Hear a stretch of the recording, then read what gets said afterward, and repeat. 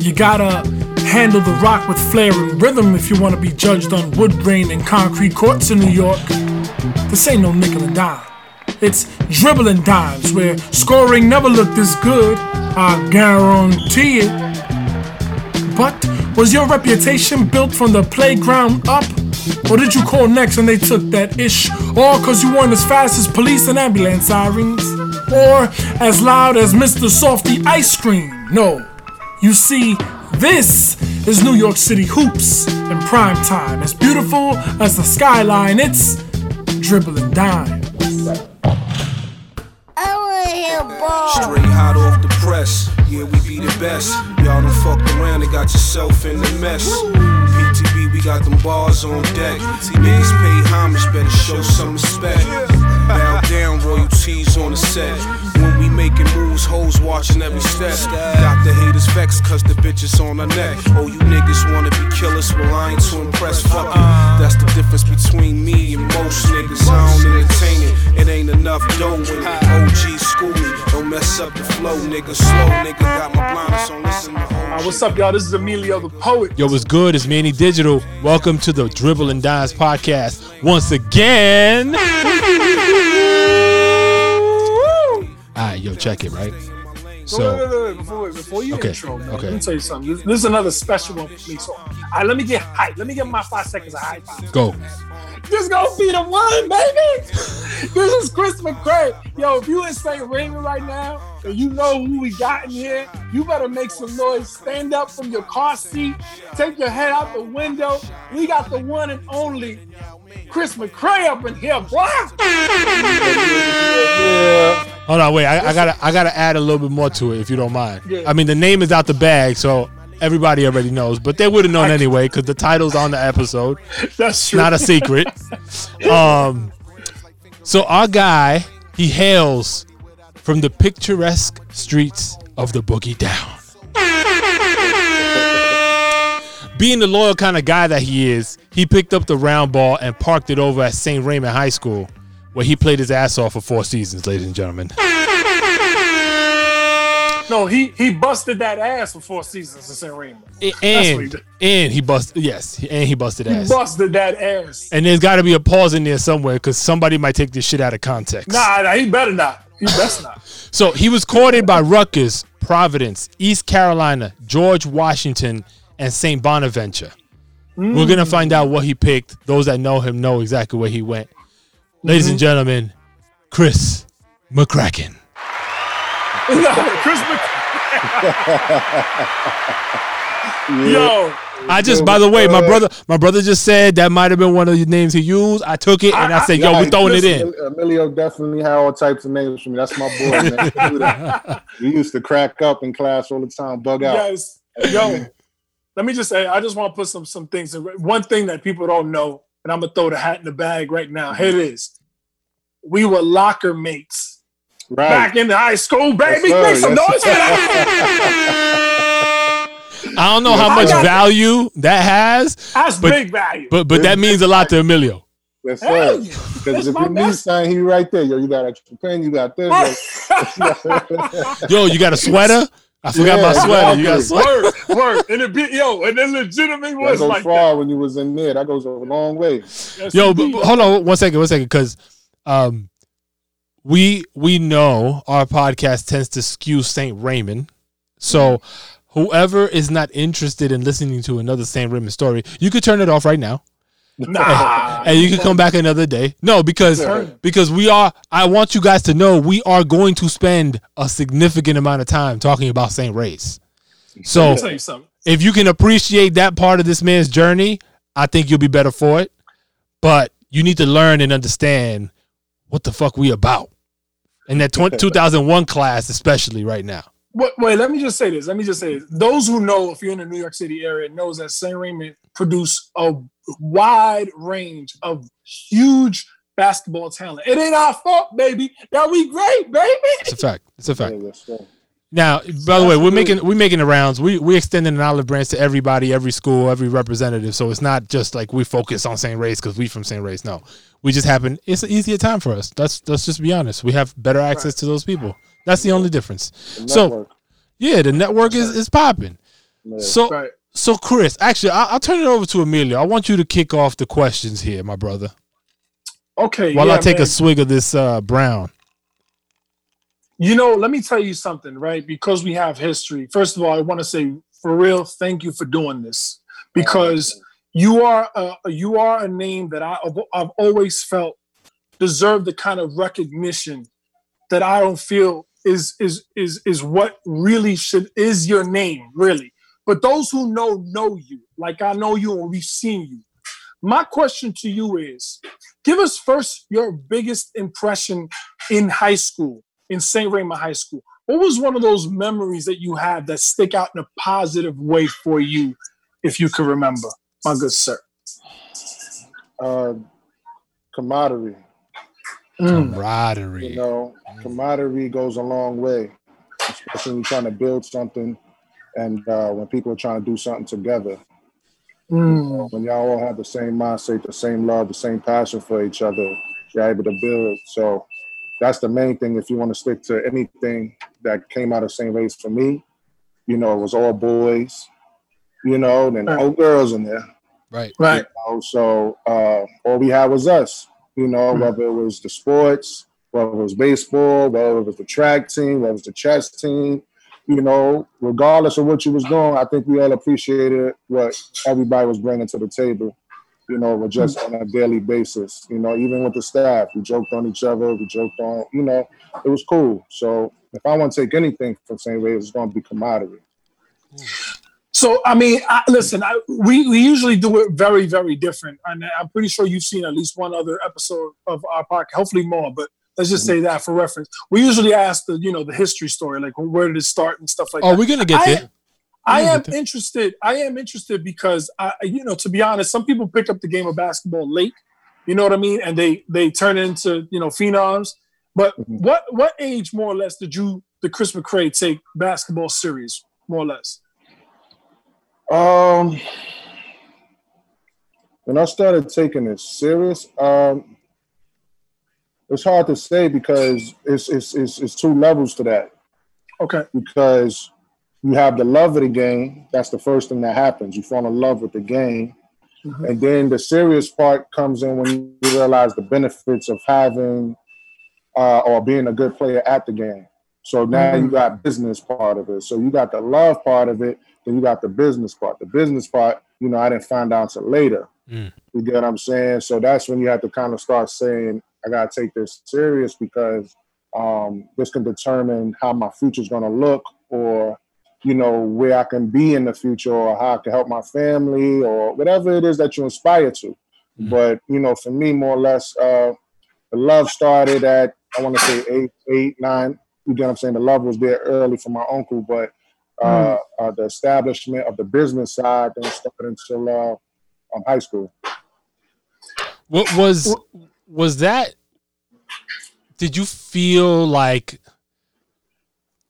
what's the word? Like, because you fell in love at 8 with the game, roughly, right? And then you get to high school, and then your mind changes, and then you like, all right. Now I got to think about this. Now, does the love take a back seat at that point? Like, do you feel, I don't know, like it's less for you because of the focus on the business aspect? Well, me talking about it now is really hindsight 2020 now. Like, I can tell you, I can separate the two, but going into there, you don't know that. Right. It's love, and then you start learning something, or because certain experiences has happened that you're seeing this sport now in a different light. So you're trying to figure out what is this about. And then as time goes along, you understand now it's business. So I didn't come in really with any type of understanding. Okay, so it wasn't like what something was going to occur. Yeah. It wasn't something that, like, for instance, like, you get to high school and all of a sudden, like, you feel like it's off as far as like what you feel in your heart for the game. It wasn't something noticeable like that. Right. You're just trying to do the right thing, basically, or just being a kid, Yeah. It's interesting because we didn't have that opportunity to kind of divide the love of the game and then the business part of the game. I think we still caught in the love of the game, if you ask me. But my question is, like, from the standpoint of business, right? And I know you're doing it in hindsight. Was it like a bad reality, like kind of like snapping out from being a kid versus like, this is like, damn, it's real? And did you lose anything or gain anything when that happened, looking back? You definitely lose a part of yourself, because if you ask me, people would think I actually enjoyed my 4 years at St. Ray's, and I didn't. Really? To be quite honest with you, I didn't. At all? At all. So there goes that locker mate shit. See, you fucked it up, Emilio. Oh, no, man. Thanks, Chris. No. The lottery was all good, but what happens is that I made the best of it. It's one thing to make the best of something. I don't mean you're enjoying it. It's like you play along to get along. Right. You know what I'm saying? Because you're dealing with certain realities, especially as a young age. We were kids, like, what I'm saying? We're kids trying to figure out life. What I mean? We're trying to figure out what it is, trying to find out your passion. You think basketball is your passion at the time. It's something that you have a gift at and that you're good at and that you love doing for some of us. So then when you get that other side of experience, it starts to take away from you, not your original you. And now that's why I say, I really didn't enjoy it, because those who know me or that knew me when I first came in, and I really wasn't me. I didn't get a chance to really just be me. You get what I'm saying? So I didn't, people that know me, they like, you did your thing. Right. But you didn't get a chance to be you that we know, the That's one that we was waiting for. And when you say that, are you saying that from a basketball talent perspective, or all encompassing like Chris McCray, like all the aspects of you?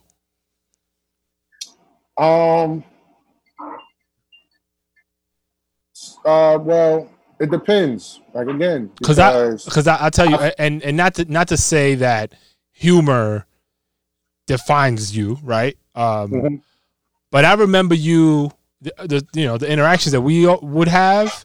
Right. You were a charismatic dude, fun cat, funny dude. Like you embodied, like, when I remember, right? You embodied like when people say full of life, like that's what I remember you being. So definitely, when you tell me, and it's a shock to me when you say you didn't feel like you were you, then I wonder, damn, what did we not get to experience? Right? Like what was held back? Right. Just me being able to be myself on the court, right? Okay. So if we want to start from my journey, the beginning, that's a whole nother process to when people see me at my senior year.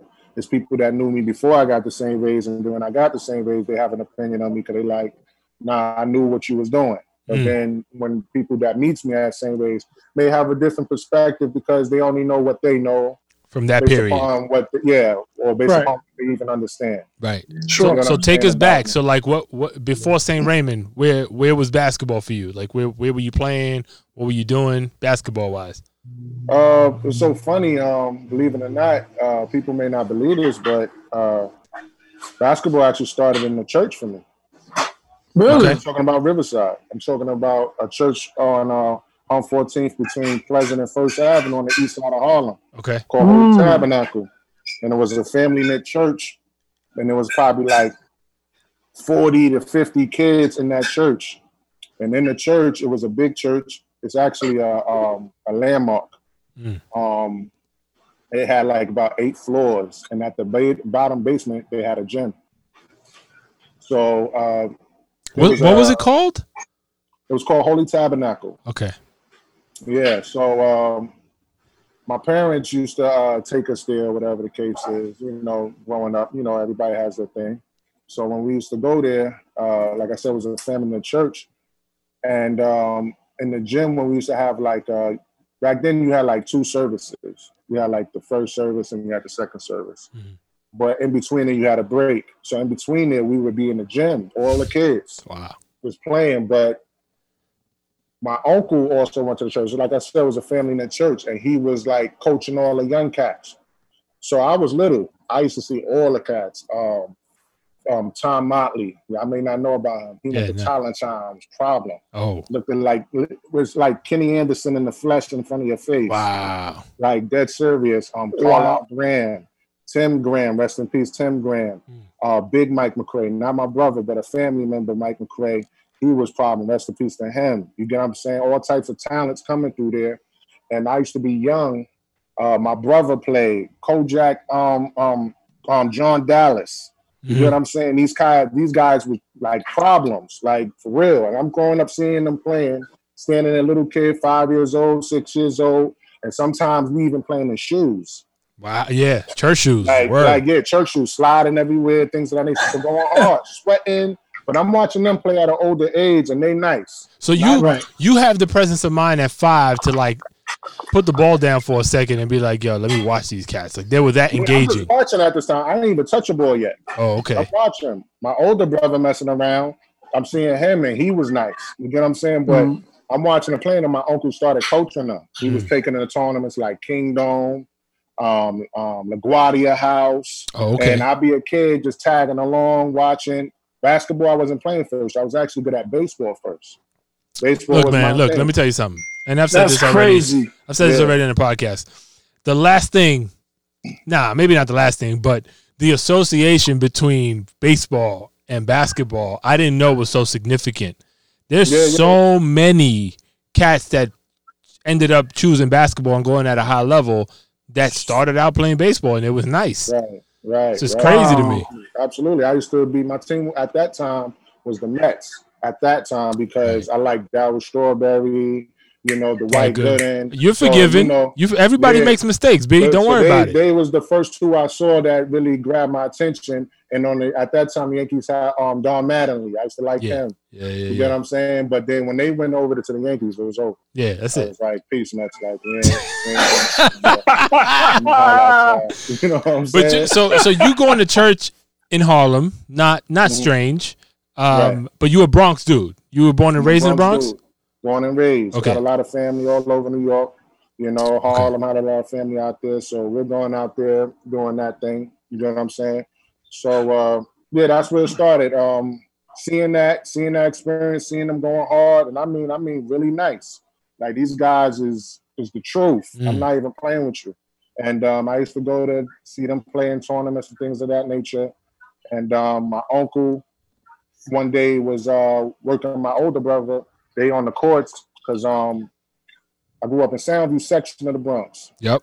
We on my block, I'm on Crows, but around the corner is Rosedale Park. So Rosedale Park is like the big hub when it comes to Soundview. Like, you know what I mean? So many talents coming there. So many talents done came through that area, ran through that area. People won't even think like the amount of ballers, and people that grow up around my neighborhood know what it is. Like who? Name some names. It's okay to stunt. Reg Freeman that went to Rice. Oh, okay, yep. We had a guy from Bronx named Big Les who was a problem. We had a guy named Maniac. We had who's the greatest player on record and me personally that I ever watched was Master Rob. He's from over there. Also seeing all types of people. Carl Krauser. Me and him grew up together since we was little. Nice. Louis McCrowski. Big Al that went to Rice. Who else? Bevon Robin that went to Rice. Sack used to come through there. Kenny Sack used to come through there. Yep. Because the way it works over there, you got Castle Hill, Monroe, Soundview, then you got Bronx River with Big Ty, Rob, Irv from N1. I knew Irv before. Irv Opong. Irv was my man. Quiet as kept. He went to St. Raymond for like a semester. Listen, if he was my classmate, it would have been a real issue in there. I know. He was not. Dre Barrett's. All of them, they from the area. They know what it is. TP, Total Package. We got all types of cats coming through that area. Forgive me if I forget certain cats, but it's just all Pop. Rest in peace, Pop from Bronxdale. He passed, God for, it's just so sad. He was in 9/11, But Pop was the truth. He was from Bronxdale Projects. And you know, he was a big inspiration, especially that was right before I went to started my freshman year, you know, in college. So you know, there's so many names I could go on and on, seeing guys like Corey Canteen come through, because we had a tournament called Pathmark in my neighborhood, right? So, you know, I'm kind of speeding. Yo, this is your episode, B. You do what you need to do, kid. But we had a tournament in my neighborhood that first started called the Pathmark Tournament. Yep. Now, the Pathmark Tournament, people are like, what is a Pathmark Tournament? But Pathmark just sponsored a tournament that became big. It was actually becoming like any other tournament, Rucker, Kingdom at the time. You know, it was becoming big like that. So we had a lot of guys from Rucker that was coming there, Future, Rob, all types, Speedy. All these guys was coming over there, TP. Wait, which Speedy? Because there's like 400 Speedy Speedies. from Rucker. Speedy Okay. from Rucker. Okay. Bronx Speedy. Yeah, Bronx Speedy. Yeah. Curry Goat. It was known as the Natural Controller in Rucker. Yep. All types of people. Then we had Riverside that was coming in there still. With Jeremy Logan. Kid Tana Rhymer was in it. That's the first time. My man, son. Shout out Kid Rhymer, B. They had a squad that was coming in there. And then you had the local teams that was from the neighborhood, but that was just as good. So my brother and them was on a team called the Dog Pound. And that was a local cats named Jay Fields from St. Bays was on there. Yep. His brother Lamont Fields was on that team. Milo, a cat from my hood named Milo that went to Cardinal Hayes, he was Dead Knights. He was on that team. Fennell was on that team. Big John was on that team that went to Cardinal Hayes. Damn, son. So hold on, time out. Your memory is flawless, son. Yeah, because I was in it to win it. I was really at these things. Like, you know what I'm saying? No, but Carl Krauser was in there. I don't even like. I can't. Like my man, word. Like you like Hove right now in my head. Like I done forgot more than you ever learned. Like that's how I feel right now. Like that's the first time I seen see Nick. Oh, word? Nick came to the tournament. He was playing with Gauchos. The first time he dunked, he almost took off the whole backboard. Chris was looking like Goliath running around the court. We was like, yo, who's son? Chris, let me tell you something. This is what's tripping me out, right? Yeah. I don't think I could name our entire class in high school as kids. And you naming every single body you ever played ball with since you was 8, brother. That deserves a horn. Throw a horn in there. Throw a horn. And he ain't done yet. He just starting. Yeah, I'm just starting. Yo, Epps talent that came through the hood. Anthony crazy. Epps mentioned on his episode. He mentioned the Pathmark tournament. Oh yeah, that was the first time I heard about it. I didn't know about it. Yeah. That was an epic time because that was around the first time I really even met Epps. But we'll get to that. Yeah, you know what I'm saying. But that was around the first time I met Epps too. That's funny. But yeah, that tournament was big, man. You know, it was a big problem. You know, like so much talent. NBA cats coming. I forgot who dude was from the Nuggets. I think it was Mashburn, if I'm not mistaken. That makes sense. It was somebody that came. Yeah, it was Jamal Mashburn came through there. Like I said, Reg Freeman was playing. Sat and them used to come. Kenny Sat, Riverside, Kev Bell, Mike Boynton. All of them used to come.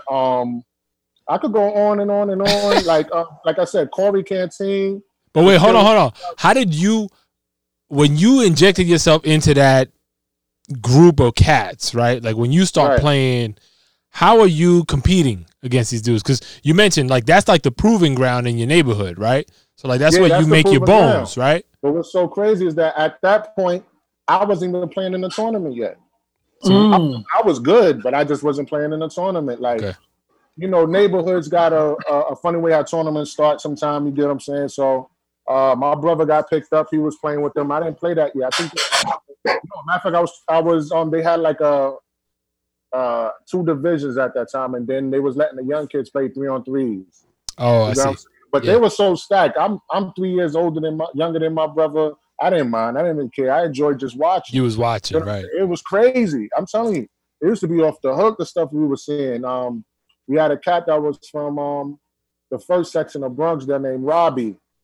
You know, guys in the hood know him. He was a problem. Like I think his nickname became the Scarecrow.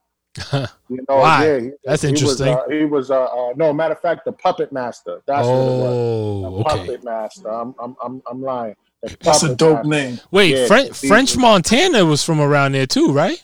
Nah, he wasn't from Nah? there. He was from the I think East Tremont area over there. Oh, okay. Okay. Down there. I know him and Irv will be rolling heavy back in the day, so I thought maybe there was a. I figured he played ball at some point, French, so I thought maybe you knew, but I have no idea. Yeah. By the time we started playing in that tournament, I was in 8th grade. That was my first experience playing in Pathmark. And on that team, it was me, Charles Henson, Anthony Epps, Rich Bailey, Randy Williams from Mahalos, Bryson that went to St. Ray's, Big Dre from St. Ray's, my man Shaba, our man Wayne, we call him Shaba. He was a problem. And Basil Williams. I know that name. His father was the coach, and that's like family. You know, Basil. we grew up on the same block. These all local dudes. Bozzy? No, not Bossy. Bossy B's from Monroe.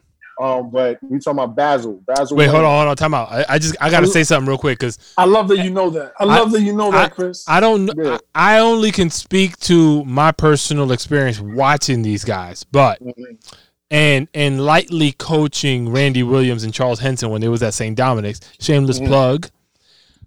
Shout out to Larry Villar and George Ramos, who used to coach us over at St. Dominic. So Charles Henson, Rich Bailey, Randy Williams, Rich Bailey at St. John Chrysostom. Yeah, Rich Bailey. And that's I'm talking elementary school. One of the best point guards I ever played with in my life. I don't know what happened to him in high school. I don't have a clue. But in elementary school, I was afraid, B. I was scared. Yeah, Rich Bailey is a sight to see, especially when he on one. Yeah. I just want to say this real quick. I'm sorry to interrupt you, Chris. Rich Bailey, when I was in elementary school, I was in St. Dominic, right? He come to St. Dominic. He whooped us real good. He whooped us a good one. And he pulled the Reggie Miller on us. We went to half court and he bowed. Like Reggie Miller bowed in Chicago. When That's why, bro. That sounds like Richard do. That's why I low key in my mind, I hate him in my mind. And now I understand why. He bust us good. But I had to respect it because he did put on a performance that merited that kind of respect, and I respected him for real.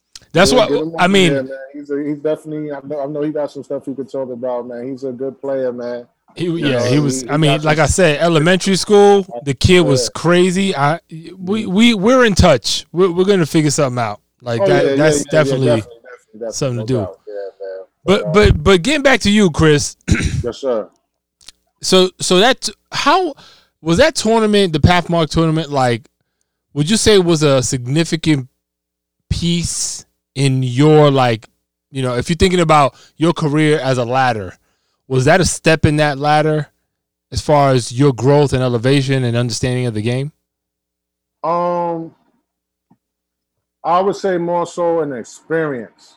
Right. Because, you know, you grow with your experience, right? Yep. So I was already known as a ball player, not trying to say like I'm all that. What I'm saying is that you can. By the way, this is the Give Yourself a Pat on the Back podcast. Not bigger, but that's that's not what I'm trying to say. I know, but I'm gonna say it for you. You didn't say it. I said it. Yeah, word. I'm about to say it. No, I grew up really playing against older cats since I was young. Like me and my uncle and my brother would like really be doing these like real 3-on-3s against grown men. I'm like literally like 10 years old. Wow. And these grown men is like trying to stop us, and like we're winning every game after every game. Game. Me and my older brother was like Batman and Robin. You know what I'm saying? So my brother older than me, but we run in the city. Like we're traveling to Brunch River area. We traveling all the way to Parkchester just to play catch. We traveling to 131 Park playing cats out there, crazy. Just me and my older brother. Like, where'd your brother go to school? What's your brother's name? Let's start there. My brother named Mike. My older brother name is Mike. Mike McCray. You know Eminem, Mike like me. Yes, all right. Yes, you know what I mean? So where he go to high school? My brother was so funny. See, that's what I'm saying. It's a funny journey. Before I got to St. Ray's, I went to what's known as the Choir Academy, which was the Boys Choir of Harlem. Yes. A music school. Yes. So my brother, before he got it popping, he was going to junior high school 125. So 125 is over on Pugsley Avenue. Okay. He was playing in there. He was nice. And Bevon Robin, who went to Rice, knew of my brother and was like, yo, you need to go to Rice. Mm-hmm. So my mom's at the time was like, don't really know much, but she's like, all right, so, I don't want you going to Stevenson because then at that time it was reckless. So she didn't just want us getting caught up. Right. So she's like, I'll put that bread up. If you got that talent, I see what's going on. Let's try to get you in Rice, So I think it was a tuition issue at that time. So I think she heard about the Choir Academy. So she was just like, we was musically inclined already, from things in our life. Like my pops is a musician, things of that nature, a lot of different talents. You can't just say shit like things of that nature. No, that's significant. Let's not brush that shit under the rug. Like, I mean, I want to still talk about your brother more, obviously more about you, but let's talk a little bit about where the lineage comes from. So your pops, musician, in what regard? Of many talents and many gifts. So my pops was a serious musician, master musician. Like instruments and shit. Yeah. Especially when it comes to that bass. Like he's known for that bass. Wow. Top musician and played all around and things of that nature. Upright bass? Huh? What type of bass? He could play the upright, but he played 5 string, 6 string, 7 string. I come in the house when we was little. He had a big afro with the headphones on, going in. Really looking like one of them 70s. And he was real. Jimi Hendrix. Then he'd be practicing with his band, his groups, things of that nature. Dope. And then also when we used to go to church, he was playing, the musician there, things of that nature. So we was always music. That was the first thing we seen. Okay, that's the first thing we knew was music. Was your father also a hooper? Like, did he play ball? He was a natural athlete. Get the fuck out of here. It wasn't hard for him to play basketball. It wasn't hard for him to play softball. He also was a martial arts master. I mean, for real, not just commercial stuff. That's some play shit. Yeah, so it wasn't no fronting on him in the crib. Wow. Well, let me tell you something. That explains why nobody wanted no trouble with you, Chris. Because your ass had that. I don't want no trouble. And he was one of the calmest, coolest dudes you could ever meet. My pops. My pops is mad calm, man. I'm telling you, man. But so were you. Yeah, you mad calm, but you look like a nigga that catch me on the wrong day. What the? Yeah. He was a calm man and a man of not too many words, but when he spoke, spoke volumes, was just saying what he said, and it always made sense. You know what I'm saying? And my mom's was also musically inclined as well, singing and just had a, us as a people, we just have things for music, rhythm, things of that nature. So we were just always in tune to things, art, all types of stuff, just always doing something. Yeah. You know what I'm saying? And not necessarily even just traveling, we were just doing it, whether we was in a house or not. We was doing something. Wow. I have a question, man. I got a St. Raymond question for you, my brother. Okay. I know we hopping around, but just, it's called hip hop, baby. That's why it's called hip hop. My question is, right? I remember seeing you freshman year, right? Mm-hmm. And I was so excited. And that's it. It was a great year because the freshman basketball team y'all was on fire. I believe, did y'all win the championship? I can't. Nah, we was 26-0, lost first round in the playoffs. Okay. Wow. Yeah. We gotta talk about that. Crazy. How does that happen? 26-0 though. Like, who was the coach? Mr. Scott. One of the greatest gifts I ever, as a coach I ever. I was gonna say we need to fire him, but I can't say that about Mr. Scott. Mr. Scott's a jewel. That guy's Mr. Scott is a precious a precious metal, man. Yep. You know what I'm saying? Something that, a sight to behold when you're around him, man, because he's always trying to pour positivity and knowledge into you. You know what I'm saying? Yeah, he a special soul. I got nothing but great things to say about that, man. Yep. Yo, let me tell you something. When I wrote my book, not to make this about me, but I dedicated my whole, I had to take both sides of the inside of my book, dedicating to that man, because he literally showed me to accept myself as a man, as a young man back then. He gave me that gift, bro, that 20 years later, I'm like, yo, I owe this man so much. And he cried with me, man. So, Mr. Scott, if you ever hear this, man, I'm plugging you. We're going to plug you to the end. And shout out to Mr. Scott. Word. And by the way, that book that Emilio's referencing is called I'm a Poet and You Know It, Volume 1. Yeah, so if you don't have it, you should get it, because it's poetry greatness. By the way, that intro you heard before this episode started, that's Emilio the Poet. He also does custom promotions too. So right? Yo, Chris, I apologize, man. I really wasn't trying to plug my stuff in on your story. No, man. Listen. That's what we're here for. Yeah, no. That's what we're here for. And you're doing a good job of what you're doing, and somebody loves what you're doing. They need to know how to get it, right? I appreciate that. No, because and I just want to say one quick thing, real quick, and because Mr. Scott, he dropped so much jewels for me. And I just want to kind of flip it back to you. And it makes a lot of sense just talking to you that he kind of imparted his wisdom. My question to you is, I'm going to give you a quick story, and I want you to tell me a story about Mr. Scott. He one day grabbed me, put me into his office, because I felt like I wasn't being accepted as myself. At the time, I was growing an afro, and I kept flattening it because we didn't accept braids and stuff. So I would only braid my hair on the weekend, but I wanted to grow my hair, like express myself. You know what this man did for me? The man sat me in his office, and he started to play Mos Def music for me. Yeah, he was like that. Yo, I almost cried. Oh, shit. Yeah, man. We used to be in his office listening to Coltrane. You know what I'm saying? Just chilling out. And shout out to Mr. Sturgis as well. I used to be in his office, and he used to be playing all types of music and putting me on a lot of he's an herbalist type of man, you know what I mean? He's into the natural and things of that nature.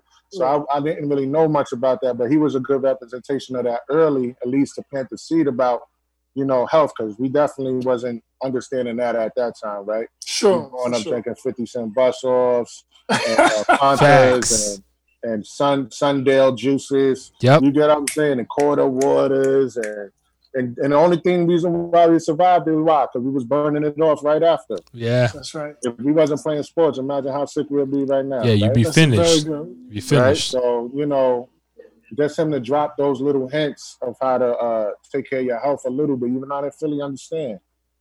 But, later on, I was able to grasp, this is what he was doing, and, it helped out in many ways. I got to say, what's funny to me is Julius Hodge, of all people, has been a pretty big inspiration for me, just thinking about health, right? He's younger than I am, and but how devoted he is to vegan life and yoga and these kinds of things. Now I'm I check for him. I'm let me see what Julius is up to. And there's a lot, I learned a lot from just, basically trolling him on social media. But it's an interesting thing. And that goes to show, because I know a lot of, when you're older, you think you know everything, and then those that are younger than you think don't know shit, right? And that's really unfortunate, but it's not that way. People take so many different paths. You can stand to learn shit from everybody. Yeah, absolutely. So that's just one example there. I kind of want to switch gears and go back to a statement you made earlier, and I would like for you to delve in, because here's the reason I touched on freshman year was because for me, I think it was very apparent. I'm pretty sure all St. Raymond for students at the time felt the same way. You led the team. You led the charge. You was the man. You know what I'm saying? In freshman year, I thought it was just Chris McCray. As far as I'm talking about, far as who, the pecking order in freshman year. Now, I always in my head and my mind thought that was going to be something that coaches featured you throughout your years in high school, as far as just being that person. Now, I'm not saying you were unsuccessful because you were not. That's not the case. You were successful in terms of like we all know you notoriety wise. But tell me why you felt like you were just tolerating St. Raymond's and you didn't really enjoy it. Because when you said you wasn't getting to be yourself, I don't know if it fluctuated from freshman year on. Talk to me about why you felt like, yo, this wasn't really what you thought it would be. Well, I'm coming from, like I said, a school in Harlem where basketball is just a love thing. So I'm coming from the choir academy. The school is teaching us all types of classical music. You know, Carnegie Hall, Apollo Theater. Guys are traveling to France, Paris, doing shows for the president, Michael Jackson, commercials, all types of things of that nature. So that's one aspect, right? So then my coach was Willie Worsley, as the choir academy actually had a team. Wasn't in a public school league, but we would play like different schools or whatever games they set up. I'm sorry, real quick. You know a dude named Charles Gregg? Yeah, absolute Chuck. That's family. That's my man, son. We went to UMass together. Okay, yes, sir. Because he was repping the choir academy. Yeah. He was trying to get me to go there so bad. He wanted me to go so bad. You know, but when I was in there, you know, I was a problem as far as talking about ball. You know, I was really doing my thing, and guys was, you know, seeing the talent, and you know, I was just being me, just playing ball, not really thinking nothing much because I don't know much except I love playing this game, right? Right. We go to we go all over, we travel through New York and do what we do.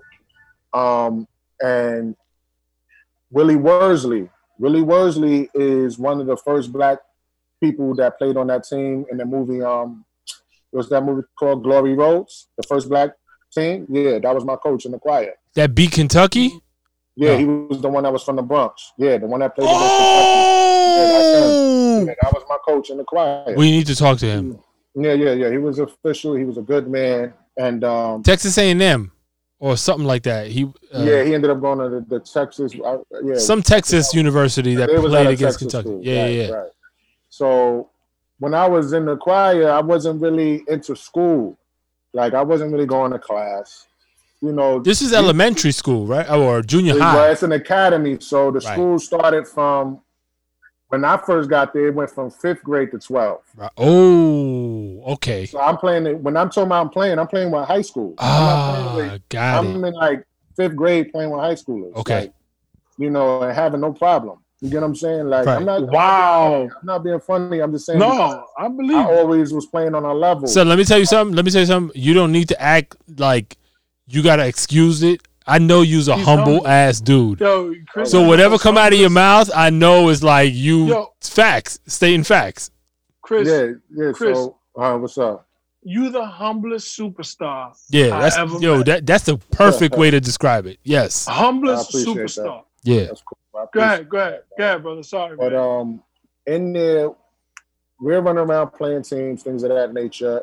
But as far as school, I wasn't really a school dude. Not because I didn't. It just back then it was what it was. Yeah. Right. You know, you're trying to figure life out, right? Everybody's saying you need to go do your education until you go to school. But coming from where we come from, you really don't understand that concept. Yep. Right. You get what I'm saying? So we running around at school, cutting class, leaving school, going playing hooky outside the school. But we used to be in school sometime from 8:30 in the morning to 11 at night. And do this on a daily basis. So my schedule would be 8 o'clock to about 2:30 is regular school.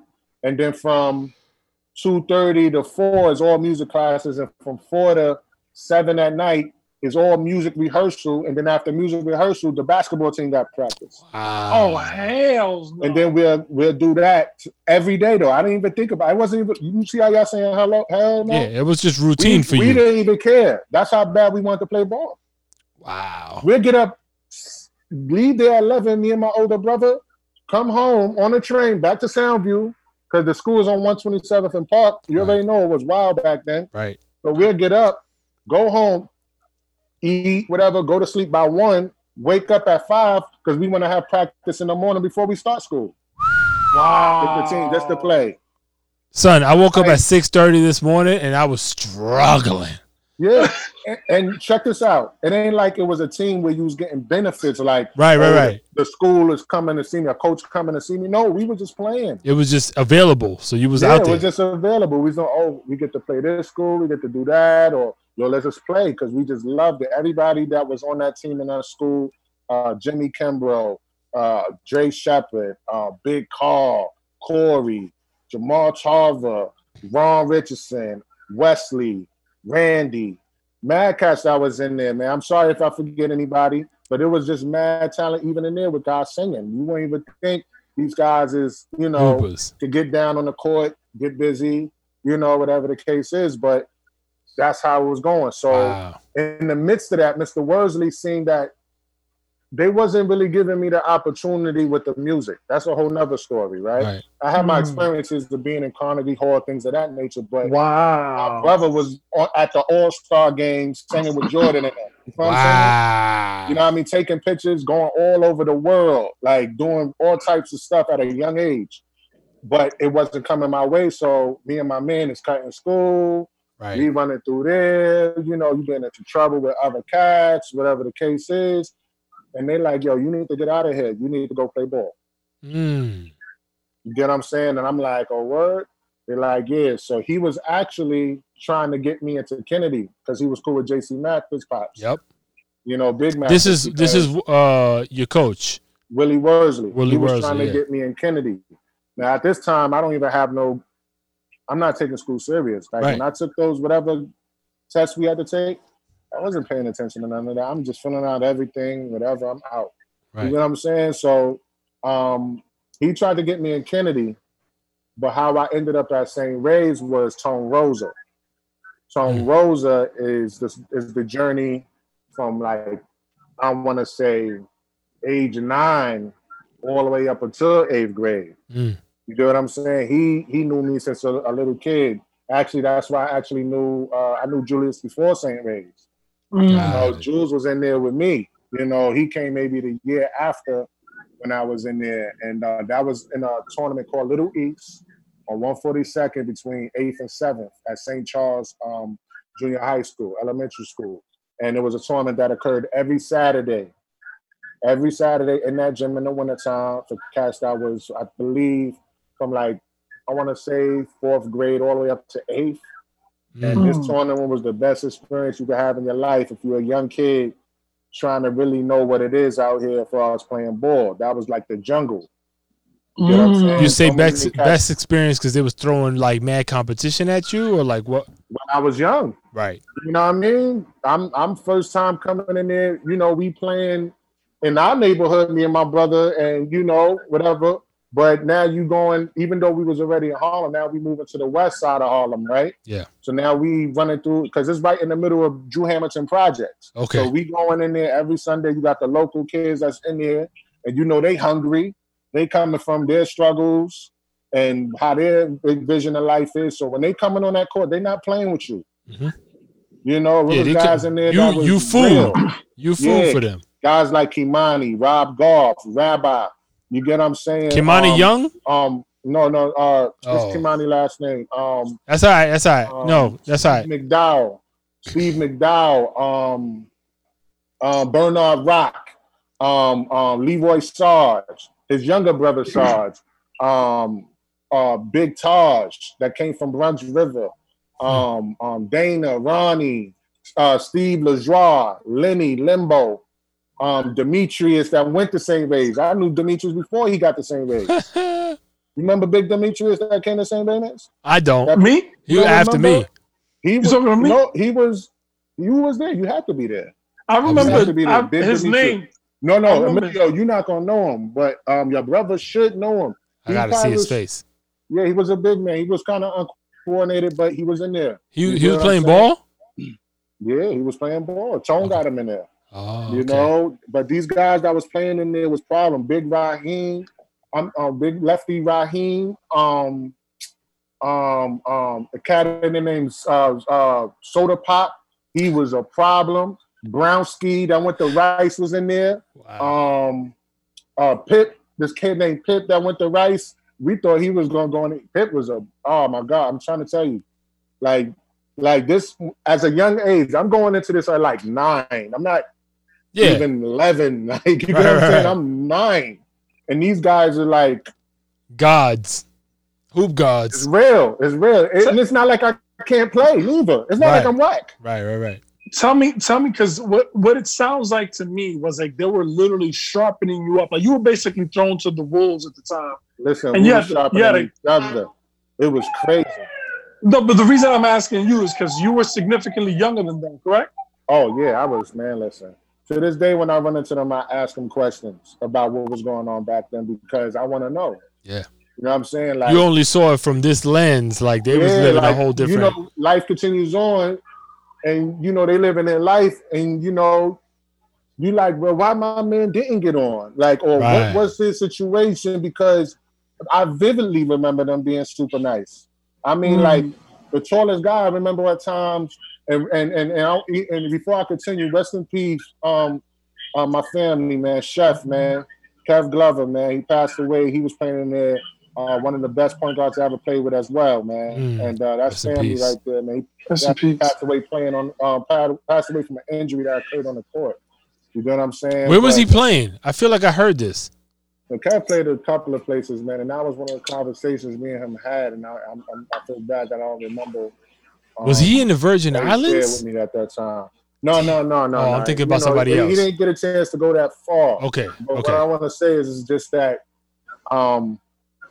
Chef was a heavy set guard. He kind of reminded me of Sundance that went to St. Ray's. You know, the weight, like he had that kind of weight. Yep. But Chef could protect that ball, and we used to play. A lot of cats used to think they were just going to take it.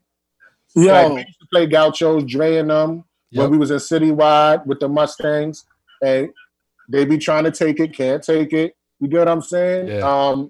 And they be stacked. They be having guys. I'm talking about we like 10 years old. Dre playing with cats on his team that's like 6'8", and they like 13. Like, you know what I'm saying? Yes. My man Demo. My man Demo from Bronx River. He was like 5'10" maybe. Like, but we going at them. You know what I'm saying? Like 6 people on our team, maybe, or 7, like 2 on the bench, but they got like 13 dudes in the hot sun over there on the east side near FDR, playing in Crackers Whack area. Right. Yeah, it's crazy, man. Them summers, man, you can't even you can't even lie about that, man. It was just a different time, man. You know, let me just say, I just want to say real quickly, the first time I had seen Sundance, we was in the backyard when we started playing ball outside, and it was kind of like summertime, you know, nearing summertime. And I didn't know of this man because I think he was a grade older than ours, was he? Wasn't he? Sundance was with Pete in them year. He was a year above us. Yes, the year above. Okay, so we outside, and I hear Sundance. He getting the ball, he's dancing, doing all these tricks, and everybody's like, hey! Yeah, you already know that's what it was. And I'm like, yo, you talking about 106 Park? In 106 Park? Yeah. Used to be like, Yo, bro, that was some great times, man. Just, First of all, and my brother already mentioned it, but I'm going to repeat it, bro. Your memory, bro, God bless you, bro. Yeah, that's just impeccable. Yo, thank God I ain't do no wrong to you, man, because your ass would have been, remember that time, 11 years? We was there, man. I was one of them guys that was actually there. You know what I'm saying? Like, my uncle used to take me and my brother to Rucker Park when Rucker was Rucker. I'm talking about the heyday. When the drug dealers was running it. OG Juan and all these other big guys was running it. And there's no checking you before you go in the park. You right across the street from Polo Grounds. You know what I'm saying? Mama's Chicken. Dude coming around with the big garbage can with the fruit punch in it. And he's giving you cups the size of your forearm for like $3 with extra chopped up fruits, and it tastes like the best fruit punch Kool-Aid you ever had in your life. And he's smoking blunts and L's all in the air. It's foggy, and the tournament was actually going on to like 12 at night. Wow! Some lights went out, and if y'all still there, you hear this announcement coming before 12 o'clock hit. You hear Big Al. Shout out to Big Al and Duke and Tango on them like, let's keep it peaceful. You know, once the lights go out, let's make sure we all get home safe because the game is tense. Right. You get what I'm saying? You got Predator playing, Big Term, Terminator. You got Natural Controller, Speedy, Mike Boogie, Tip Dog. TP, the Animal, Richie Adams. You got all these animals, Master Rob, Future, the Twins, Charles Jones, Cameron the rapper. Yep. Dead Nights. Yeah, it was. I'm telling you, like we was there. He was bringing us there since I was like age 9. Was Mace playing out there? Mace wasn't playing out there. Yeah, I didn't think so. But what I want to say is that I'm age 9. I'm not even 10. I'm 9 years old, sitting on the front row, a little kid. You get what I'm saying? I like how you said like 10. Like 10 is like a milestone. Like I'm not even 10 yet. Yeah, I'm not even double digits. I'm not. Wait, hold on, because I want to get to college, right? Because and I know we said we're skipping around, but like you end up playing for Jay Wright at Hofstra. I didn't play for Jay Wright. It wasn't Jay Wright. No, he wasn't there. Yeah, it's a lot about that. Yeah, I didn't play for Jay Wright. Wait, were you recruited by Jay Wright? It was right around. Okay, absolutely. Okay, all right. I knew I wasn't too far off. I'm like, hold on a second. Okay, but even before, let's take a step back.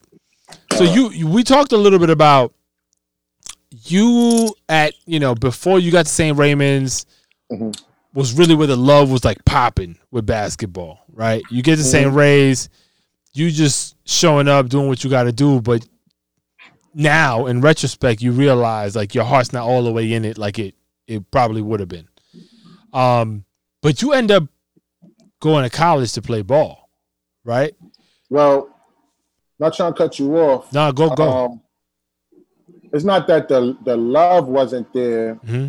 Like I said, I was battling something I don't know what's going on, right? Right. So I'm a kid that's coming from my uncle teaching me about the love of the game. You get what I'm saying? Like, for example, when I met Charles and them. Henson? Yeah, Charles Henson. Yep. I met Charles going into 8th grade. And going into the end of my 8th grade. So that's that summer between going in freshman. And so my man Basil from my block and his pops had like some little practice or whatever going on at what was this called? Santa Maria on Zariga, that school. Yeah. Yep. And he had a practice. He said, come through, we're gonna play. So me, him, my man Shaba, we went over there to play, and in the gym was Rich Bailey, Ryson, Randy, Epps, and Charles. So I'm looking at these dudes because basketball, you size people up, you look at. Of course. I'll gobble this dude up. Pause. Like right away. I'm just looking like, Charles is probably like 6. He looking like 7 feet at that time. He like 6'7", but he mad, skinny. Yeah. Right. He don't look intimidating, I want to say, right? Yeah, he a lanky dude. Just a chill, cool dude. And then you got Randy, he was extra muscles, athletic looking, but they all humble dudes. Rich Bailey looked like a scientist. You wouldn't think that he wanted to play ball. Like, he's real humble. And then Epps, he got the Anthony Mason body, but he chilling. He's like, hey, what's up? Right. And then it's me, Shaba, maybe a couple of other dudes, maybe like 2 more dudes that I may think from my block. And Mr. Williams is like, all right, let's play. As soon as the ball go up, it's a whole different story. Wait, Charles is doing all types of craziness. He's dunking so hard, looking like Kevin Garnett. I'm dead serious. Like he got that energy, screaming, and and I'm like, I love this dude. Like, who is this dude? And we going against each other. Me and Rich Bailey going head to head at it. Like they like, yo, who homeboy, who Shaba, like, we all thinking the same thing. Like, yo, I like these dudes. Like, they like us. So we just hit it off. Right. But one thing when we started playing together, there was never no animosity towards what was going on. Right. Like we never was worried about who's scoring what or anything like that. It was just love. Mm-hmm. You get what I'm saying? It was like, that's what the love is. We all gonna flourish, right? We all not. I could have 10, but we won by 30. But it was how we won. Right. I could have had 10 and maybe 8 crazy assists. And you remember how Rich crossed him and he fell? Like, that was crazy. And we just love, man. And that's what I grew up knowing: the competition, love, getting in that zone, being able to flow, rhythm of the game, things of that nature. So when you start to play with various other different type of scenarios or situations or teams, you start to notice a little different things occurring. That's causing you have to renege on what it is you love to do and what you're good at doing. I got you. And your advancement at what you're doing. I could understand it. It's like, and tell me if this is your experience. You get to a place like St. Raymond, and this is not a knock on anybody or the institution itself, but like, I think it's just a product of the environment, right? So like, you come up against dogs at every position. Everybody's trying to make their way. They understand the platform that St. Raymond's plays on. So it's like everybody's going at each other. And at some point, there's only going to be but so many winners, right? And at that point, it is what it is. Like, is that how your experience went? No, actually, because when I got to St. Raymond's, I didn't know nothing about St. Raymond's. I didn't even know St. Raymond's was located on that block. Right. Wow. I'm from the Bronx. Only St. Raymond's I knew was the church. So the only reason you got to St. Ray's was because Tone was like, yo, you need to go there. He already was sending people over there. I didn't know nothing about it. He just called my mom's out the blue and was like, yo, come meet me at St. Charles. I think something was going on that day. We go over there. I think it was a practice or a tryout or something we was doing for that summer. And he was just talking to my mother like, yo, I want Chris to go to St. Ray's. You know, I know y'all don't know about it. The coach over there is, you know, he was explaining that he's kind of a tough coach. But, you know, Chris seems to have a certain temperament about himself to where I believe he'll be all right. So my mom's thought about it, you know, things of that nature. She also talked to my cousin, Leroy Robinson, who was playing for Boys and Girls in Brooklyn at the time, because he was like really my inside eye into possibility of what high school was about, because he was playing with Steph, Lamar Odom, and all of them. So he was up there. He was real. Like, he was one of the troops. So he was putting me on. So she felt comfortable abstracting information from him. And then what Tone was telling her, and he was like, you know, let him go because Chris is going to be a problem. Like, you know what I'm saying? So when I ended up at St. Ray's, I had no clue what I was walking into. Right. As far as what that environment was going to consist of, except the fact I knew how to play ball. Right. You know what I mean? I wasn't into another. I was cool with everybody else, because previously to that, that same summer I met Charles and them, the winter time before that summer, I was running up playing with all the cats in Castle Hill. Okay. So in Castle Hill was another experience, and a lot of dogs up there, and it used to be mad fun. Me and my man Shaba used to go up there. He used to bring me up there. And that shout out to Ray Singleton, who was over the center up there, because he showed me mad love, and you know, and everybody in Castle Hill, shout out to them. They were showing love. But when we was playing up there, Sat was playing up there. Shout out to Big Mike, Spanish Mike, who was the truth. To me, he was a Spanish cat that was fire. And I don't want to put emphasis on Spanish like that makes it different. I was going to ask you. I was going to say, so what you mean? He should have to be Spanish. I'm going to tell him what it is. I was going to say, so what? He got to have a bat? He got to have a bat in his hand? Is that what you trying to say? Let me tell you something. I'm 6'5". Mike probably about 6'1", 6'2". Yeah. If I'm lying, maybe 6'3", 6'2.5". I watched him dunk on cats. Word. Like, it was nothing. Like, I mean, real cats. Like, in LaGuardia House, him and Sat and Eddie B. Swift. Shout out to Eddie B. Swift and C. Nick. They was going crazy. Shout out to Reg Rice, going crazy. I knew John Taylor from playing it. John Taylor at the time was going crazy. Quan Pinkney was going crazy. That's how I met Quan Pinkney. Quan Pinkney was a problem. Like, for real. He's part of the freshman team. In there. Rockin' Ray, Spanish Ray. We used to all be in the gym going crazy. Who else? There's so many cats, man, that used to come through that gym, man, and we used to travel. Like, Ray used to have us going to tournaments, and that's why I say when it comes to Sal, I got a different respect for him, because he was playing in Rice, right? Yep. I want to say, if I'm in 8th grade, if Sat was 2 years ahead of me, that means if I was in 8th grade, he was a sophomore. He was still going to the games. Wow. He played Rice, and he was still going playing in games that was meaning basically nothing. Right. Just for like the love. Travel. Like we will all be in a van, 15, 20 deep. It was like a Castle Hill. They'll pick up whoever was in the neighborhood. Yo, Castle Hill, some loyal dudes though. Yeah. They ride hard for each other. Shout out to them and all of them, man. You know what I mean? It was a lot of cats you could end up in the van with just going to a game. You know, just because they could ball. They'll be out there, you know, do their 1-2. You know what the 1-2 is. Do the little 1-2. Right. And they be in the van like, I got my little whatever. Right. Let's go play ball. Yep. You get what I'm saying? And that was a dope experience, you know, because, you know, I was from the other side. I'm all the way inside. I was walking with my man all the way from Soundview, other side, 6th Train side, all the way to Castle Hill on a daily basis after school in Harlem, getting out at night. Like, I'm telling you, man, those are the trenches. That's why I talk like this, because I was there. You know what I'm saying? These guys put in some pain. Reg Rice is probably about 5. No, I want to give him 6'1", maybe 6'2". Reg Rice was dunking on cats.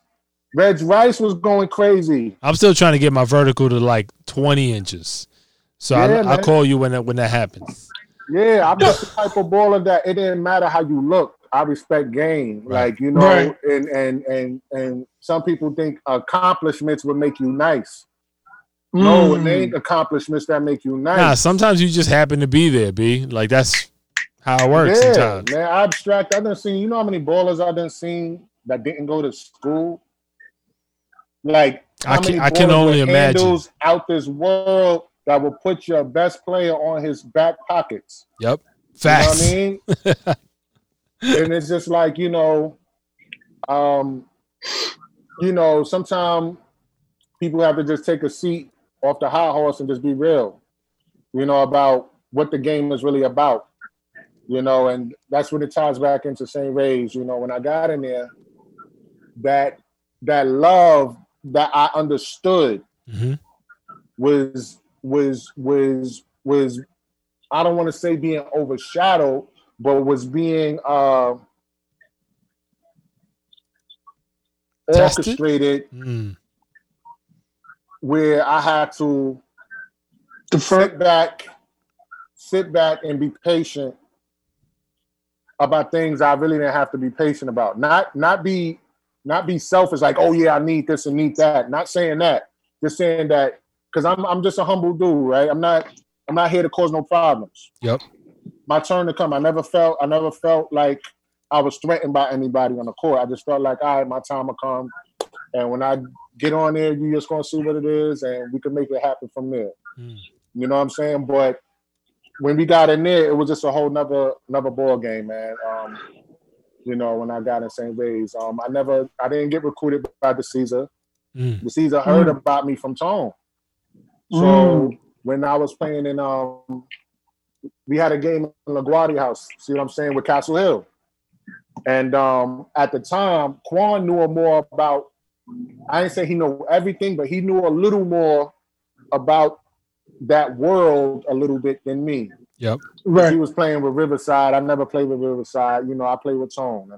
You know, to some people, they may say Tone is local. To some people, you get what I'm saying? Right. They got the funding like Riverside or Gauchos, right? But Tone was one of the best coaches I ever been around. To this day, we still talk. You know what I'm saying? But Quan, we played in LaGuardia House one day, and Gary D pulled up. You know what I mean? Because Ray had called them too and was like, yo, I got the 2 cats. But I think he was ready. He pulled up to come see us play, but he came late. I met him for the first time. You know, that's when he drove the Burgundy Quest van. I remember seeing that in the parking lot. Yeah, that Quest van. Yeah. You know what I'm saying? And he came through. He came late. We subbed up. We spoke. And that was it. Next time I seen him was when I was in doing my home visit to St. Ray's, and Tunde was the guy showing me around. Tunde. Yeah, Tunde. I remember Tunde. Shout out to Tunde. Hey, Chris, I have a question. Sorry to cut you off, my brother. Yes, sir. So when you went into St. Raymond, okay, you entered this new world. Tell me how far into your experience at St. Raymond did you start feeling like, yo, I don't know, like the iffy? You started questioning like this. Well, what happened was when I came in my freshman year, because by that time I gained a little knowledge, right? So I'm hanging around with, like I said, Rich Bailey, Charles, and them. So they telling about their experiences, right? Because Charles and Randy's in All Hollows. Yep. Mm-hmm. So they telling me a little about their freshman year playing against St. Ray's. I'm like, oh, that's what's up. The Epps already had a relationship that was done developed with the Caesar already. Yep. Right. So I would hear little things, or if I went to Epps' house and was chilling with him, he had a strength rope, the strength shoes, mad St. Remus gear, Right. that the Caesar was flooding him with already at that age. So I'm like, oh, what's up? That's cool. You know what I mean? So when Epps is talking about things, me knowing, I was there to see that. You see what I'm saying? So I'm just looking at it like, oh, that's what's up. Getting gear, whatever the case is. So now we get in St. Ray's, and they had something known as workouts. So workouts was where the guys that was on Raws basically played amongst themselves, and guys got invited to come work out with them, playing in the gym. So this is the time that the new gym just got built. Yep. Just got built, but he didn't let nobody play yet in there because they were still doing the floors. Mm-hmm. So we had to work out at the girls' school. And he invited me to come there. At that time, Ernest was on the team. Big Greg was on the team. I remember. Vaughn Hunter. Rest in peace, man. Rest in peace, Vaughn Hunter. Miss him, man. He was a joy to be around, man. Absolutely. You know what I mean? My heart really was heavy when that happened, man. Shout out to Congo, man. Yeah. Majestic Matt, Kristen Donnellan, Kendall Holloman, and then a bunch of other cats. And Gary D invited me to come to the workout because I guess he was hearing about me, and I probably came up to him once like, yo, I heard about a workout. What's up? You know, he brushed me off like it was nothing. I was like, all right, well, I really don't know much, but I'm like, all right, cool, whatever. So now he come up to me, invite me to come to the workout. Majestic, all of them there. And we start playing, and it was like nothing. I did my thing like I was supposed to. Like, I probably had like 18 things like that. Like, I'm not being funny. I'm just saying it was just whatever. Yeah. You know what I'm saying? It wasn't like Vaughn used to come to me, rest in peace. Vaughn used to come to me and be like, yo, like, I can't wait. Like, yo, young boy, you need to be on the team. Like, we need to get this going. Like, you know what I'm saying? Like, the first cats I knew, like, Kendall Holloman used to see me before I got the same way because I used to, like I said, we used to travel. Yep. So we'll come to the east side of Parchester, go to the west behind Macy's, go to the north side sometime and play them cats out there. And from what I'm hearing, Dana Dingle, all these cats used to be out there. I didn't know none of these cats who they were. Right. Like, you know what I'm saying? So I'm like seeing faces I remember as a young kid, like, oh yeah, I remember I used to see them when we used to play them, you know, or whatever. So when I get in there, I did my thing. It wasn't even an issue. So now it's coming down to picking, I guess, tryouts is coming up or whatever for all levels, freshmen, JV, Voss, where everybody gets the chance to try out. So he calls me in the office one day. He calls into the office. Gary calls me to the office, and he's like, he sits me down, and he's like, yeah, I got something to tell you. He like, yeah, I promised some kids that came here, coaches, and some other people that's involved with these kids that they was gonna play varsity. Now, there's no question you can play varsity. He says this to me. There's no question. This is you as a freshman. As a freshman, right? As a freshman, he's like, there's no question you can play varsity. It's not an issue. He said, but I promised these people that their kids was gonna play. So if they don't play and you play, then I'm gonna have a lot of heat on my back. That's what he said to me. He told you that. Wow. So I looked at him. He was like, yeah. So play freshman this year and bring me back a check.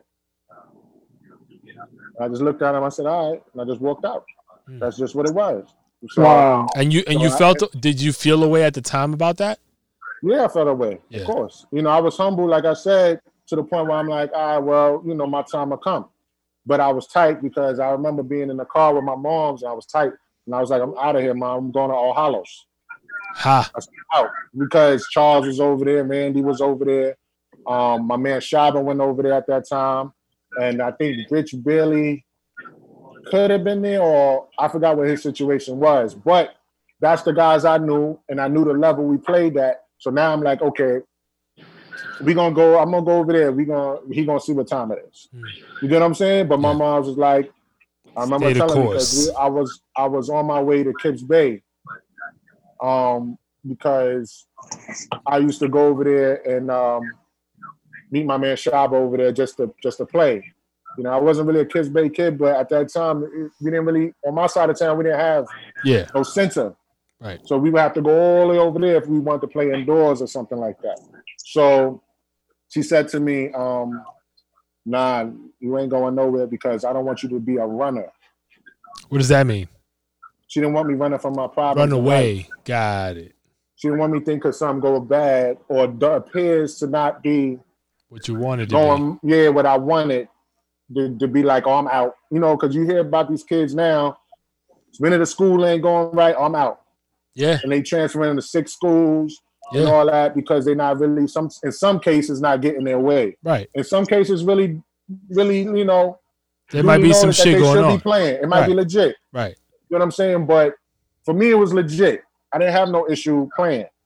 Like, you know, and at that time, you know, people that really knew me, you know, I was that 6'4" guard, you know, was doing a lot of, you know, giving people a lot of trouble. You know what I'm saying? So, but y'all was, I mean, you won a chip in 2000, right? With St. Raymond? Yeah. That team was, talking about the 2000 team, but I think, you know, throughout your career over there, damn, sorry for the background noise, y'all. That's the Bronx right now with the fire department.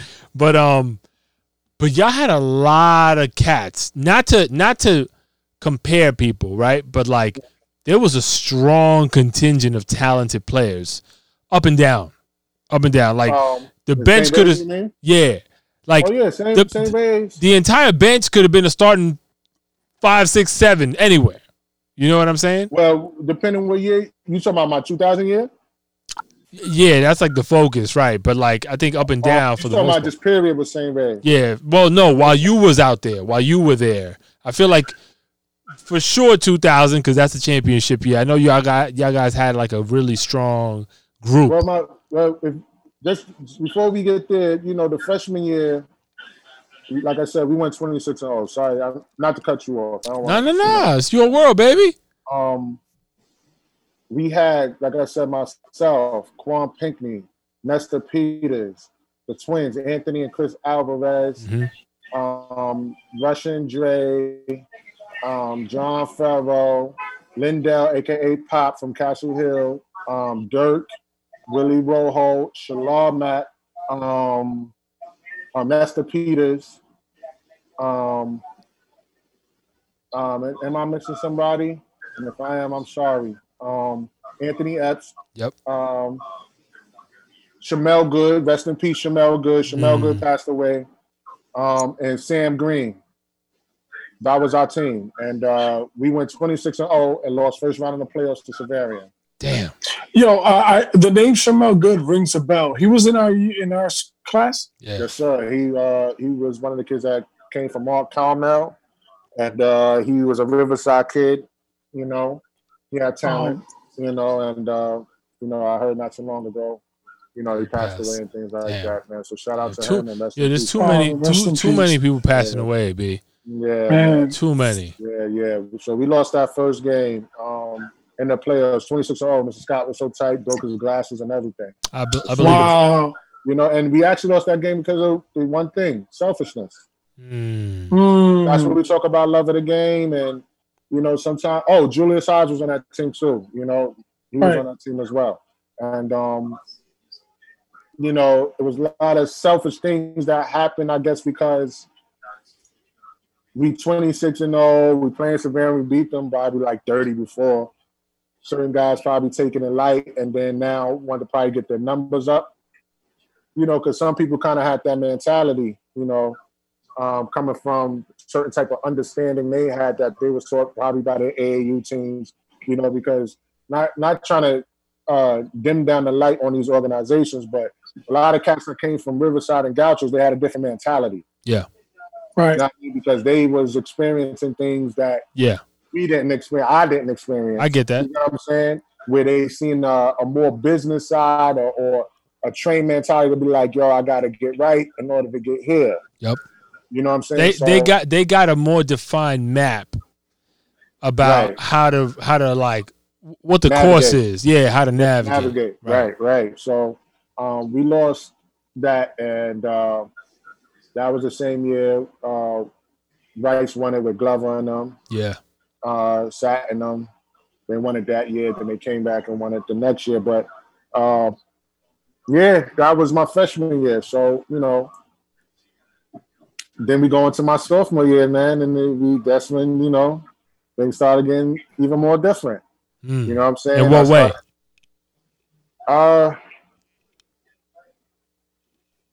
Now I'm all right. So, like I said, I never played on no Riversides or nothing like that. So, by this time, Gary D already established his AAU team. Mm-hmm. The Ravens, right?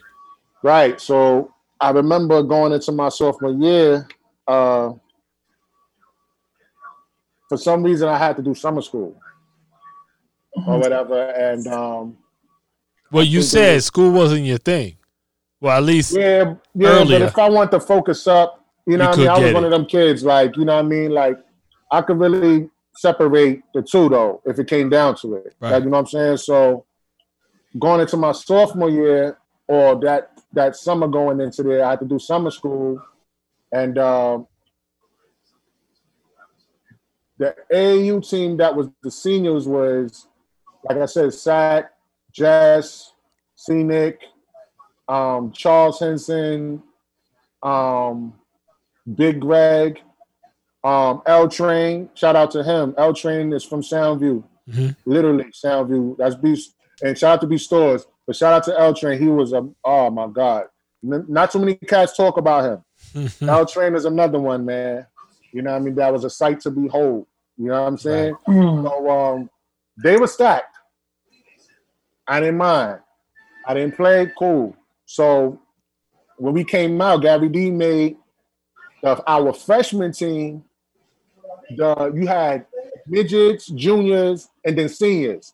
So he made the freshman team the midget team, and he had me on midgets. Okay. So we was an AAU team. We was the AAU team. Everybody I'm speaking of, except I want to say on that AAU team was me, Jules, Quan. At that time, we just met Ramel Harper. Who else was on that team? Who was Big Dre? I think was on that team. Yeah, Big Dre. He had Big Dre play with us. But anyway, we went to our first tournament in Albany, murdered. Like, we went to the semifinal. So I'm getting my first experience with that, seeing what this world, AAU world is about. Albany being my first trip ever traveling out of town with a team. You get what I'm saying? We went out there, went straight to the semifinals, killing all these teams that was in our age group. D. Miller and them was on the juniors, right? So it was him, Teus, Matt, Pete. I think Killer Troy was playing with them at that time. I think Tunde, Jay Lloyd, and some other cats that they brought from this guy named Coach Lopez, who was from White Plains. Okay. Coach Lopez was coaching the midgets team. So make a long story short. Not to be confused with George Lopez. Not George Lopez. Right. Not George Lopez. Coach Lopez was a tall man. He was probably like 6'6". You know what I mean? And was coaching us at the time with, I think it was Gerald. No, I could be wrong. But anyway, I don't want to stay on that too long. So we went up to Albany, did our thing. I ended up making all tournament in that. They had me like on a brochure for the next year. Like when they was promoting that tournament, they had me on a brochure. And then right after that tournament, we went to Fordham. I played with them one more tournament. That was Fordham, and I did so crazy in that tournament that they was like, yo, Greg and them used to come to me like, yo, you should be playing with us. I don't know what's going on. You know what I'm saying? But I didn't care. I was just like, whatever. I was having fun with my boys, right? Right. So now they moved me up to D. Miller with D. Miller and them. The juniors. The juniors. And at that time, they weren't winning. I'm just being honest. Yeah. They wasn't winning no tournaments. I used to see them. You know what I mean? So then when I got on there, I just turned it up. Like, that summer, we won we won the homecoming Rucker tournament. Yep.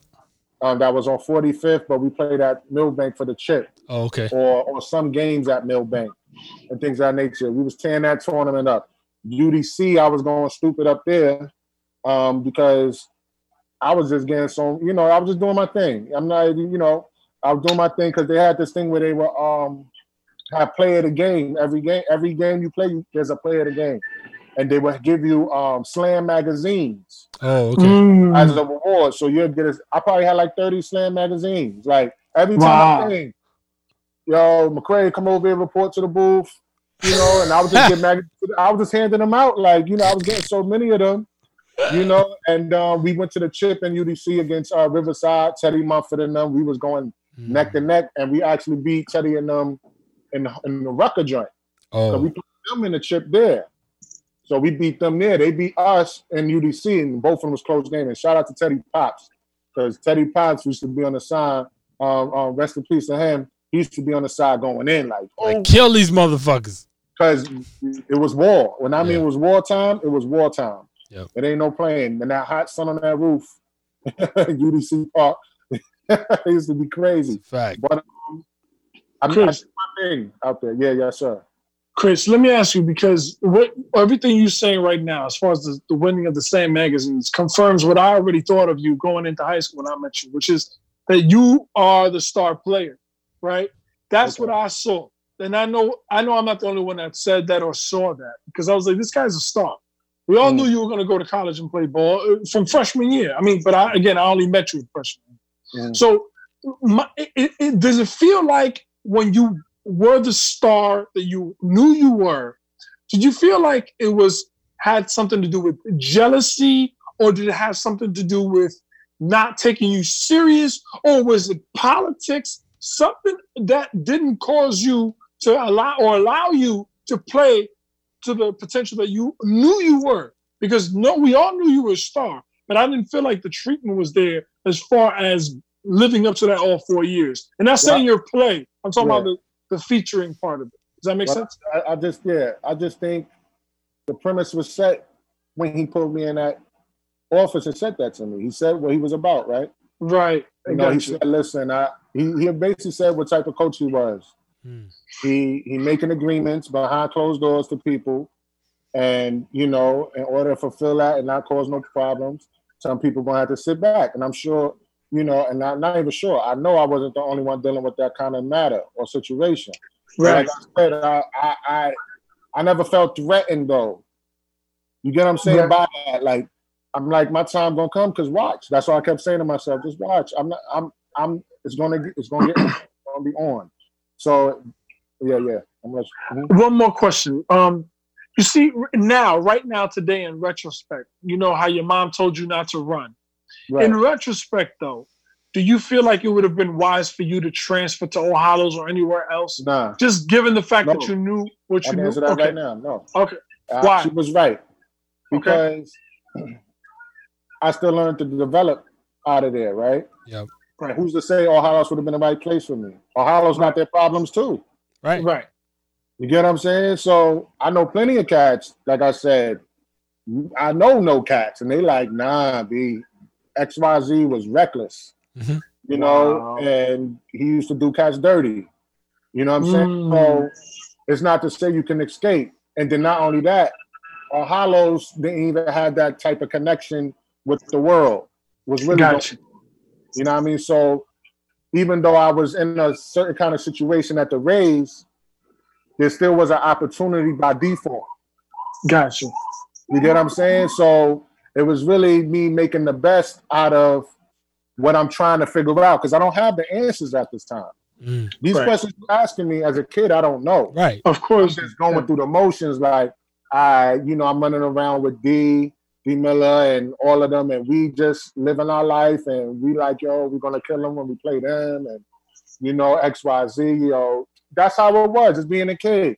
When we gonna play, this is down the third, and you should remember that game, and you're just having fun, and you looking forward to life.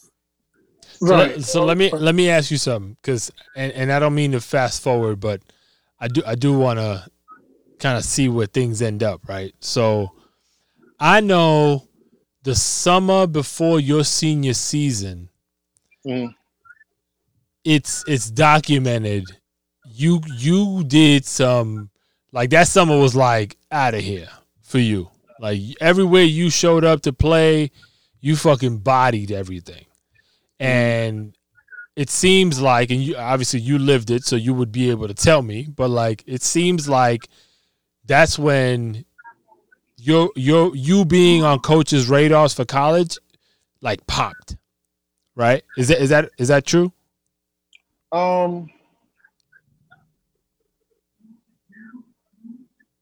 I honestly, I'm gonna keep it. Yeah, keep it a buck. $150. I was always on coach's radar since a sophomore. Okay. But was that summer in particular like different? Maybe not. Well, so let me ask the question a different way. Maybe for you it was business as usual, but from what I was reading, it sounded like the writers thought that was like your coming out party. Well, the writers think that because they didn't get a chance to see me. Okay. See me from me. Right. You get what I'm saying?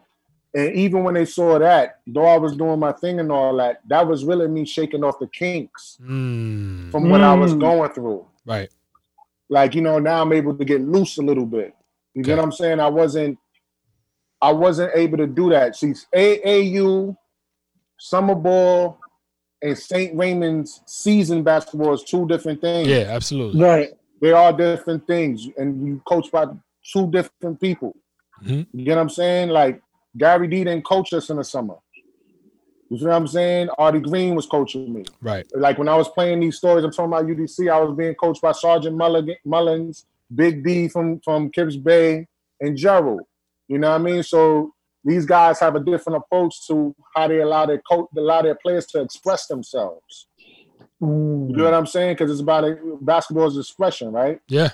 You know what I'm saying? And I tell people, in life, you got the 3 Ps. This determines life for people. The 3 Ps: perspective, perception, and principle. Yeah. Those 3 things decide how you view life, approach life, and how you deal with others. No debating here. So, that's facts. Right. So this is what I'm dealing with as a child. This is how all my teammates was dealing with things as a child.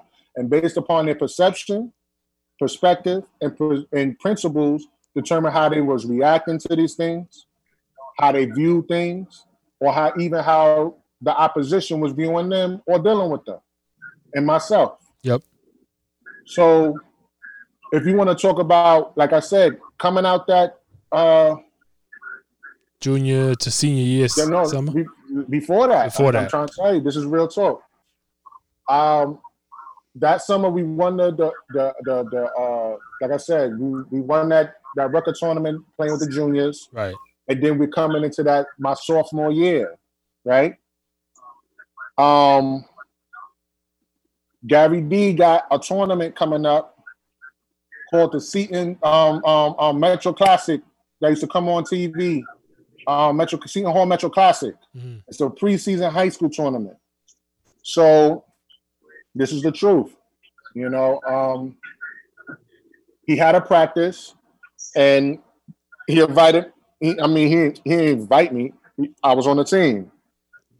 So on that team is me, Majestic, Kendall Holloman, Greg Morton, Scenic, D. Miller, Pete Mulligan, Matt Augustine, Kristen Donnellan, Ira Montgomery, and Frenchie not here yet. And Terrell Gant not here yet. And I don't, I feel funny saying this because I'm not sure if it's confirmed, but I heard it might be a little something with Terrell Gant not being here, but I don't want to confirm that. I didn't get to talk to my man, but somebody told me it was true. I don't even want to say what I should say. Right. But shout out to Terrell, man. Listen to it. But anyway, we have a practice. In this practice is, I believe, the UConn coach. I think a Pittsburgh coach at the time, It's like 4 top schools in there watching us practice before we go to Seton Hall. And Gary has us doing a 2-on-2 drill. Now, Kendall Holloman got hurt. I think he lost his teeth or something, getting elbowed or something crazy. Right. So he couldn't play. So now we doing this 2-on-2 drill. It's me and Greg Morton and Majestic Mac. It's me and Greg Morton and it's Majestic and C. Nick. Okay.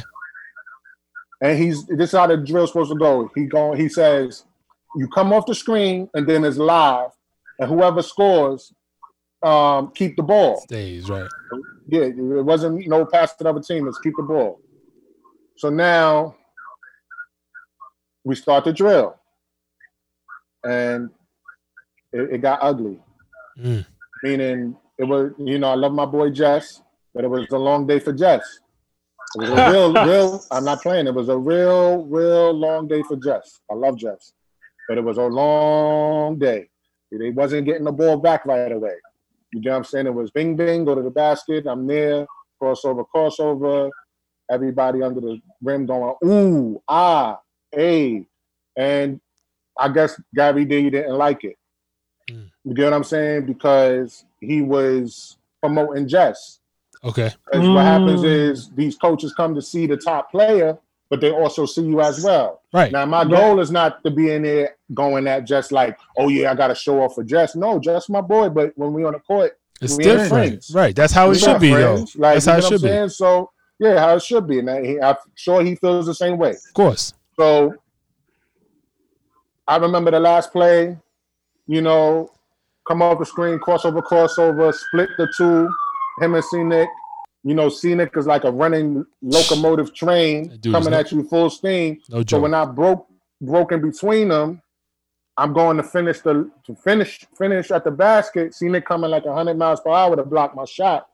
Slaps the backboard. Boo! I throw it around his back, from around my back to Greg. Oh, Greg shit. catches it and dunks it mad hard to end the game. Wow. But after I finished that play, Gary D screams at me, flips on me, curses me out, and tells me to do 10 push-ups in front of everybody.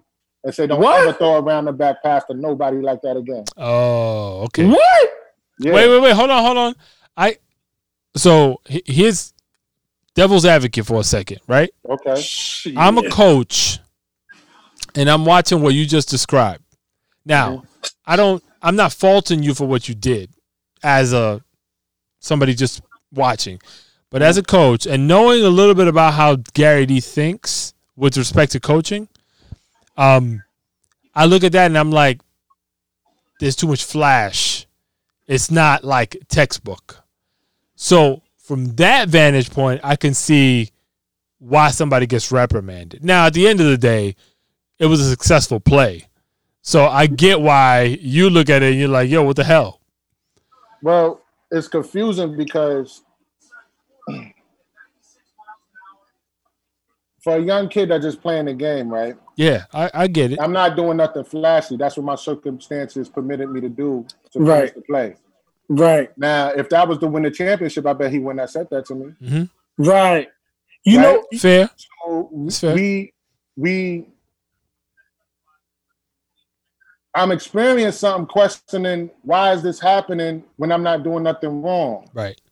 Basically, in your head, you won. Yeah, because I wasn't being flashy the whole time. Right. It was doing the play. You said we go live, come off the screen. They tried to double me because when you come off the screen, him and Cena tried to double me. So I split them. This is what you're supposed to do as a guard. Every good guard knows this. Ray, everybody, B Stores, all these guys know this. Rich Bailey, you can ask them. This is what they do. This is what we do because I'm a guard. Right. Split them. They try to catch up to me. I jump, C-Nick, because basically if I do it wrong, I could have possibly hurt myself, right? Mm-hmm. Right. Finish the play, give it to Greg behind the back, behind my back, behind C-Nick back. So Greg catches mean dunk. We watching that in an NCAA game. What y'all doing? Right. Yo, that was screaming. crazy.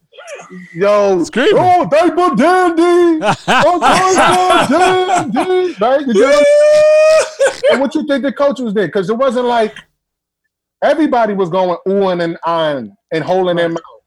Right. It's not. I'm not telling a story to say like ooh and all that. No, I'm just telling you what happened. Right. I'm just giving you the picture of what was occurring for guys that grow up in the neighborhood and really know what time it is when you see certain things going on in the game. You know what I'm saying? Chris, I want to interrupt you for 1 second. Going to your point, right, in terms of the whole idea of flashy. Right. First of all, if you look at it like there was an era in time in basketball where, you know, people didn't cross people over. It was just like dribble, switch hands, dribble. Exactly. But my thing was, we learned later that the crossover was a better advantage for the offense because now you got a step ahead advantage of your defender.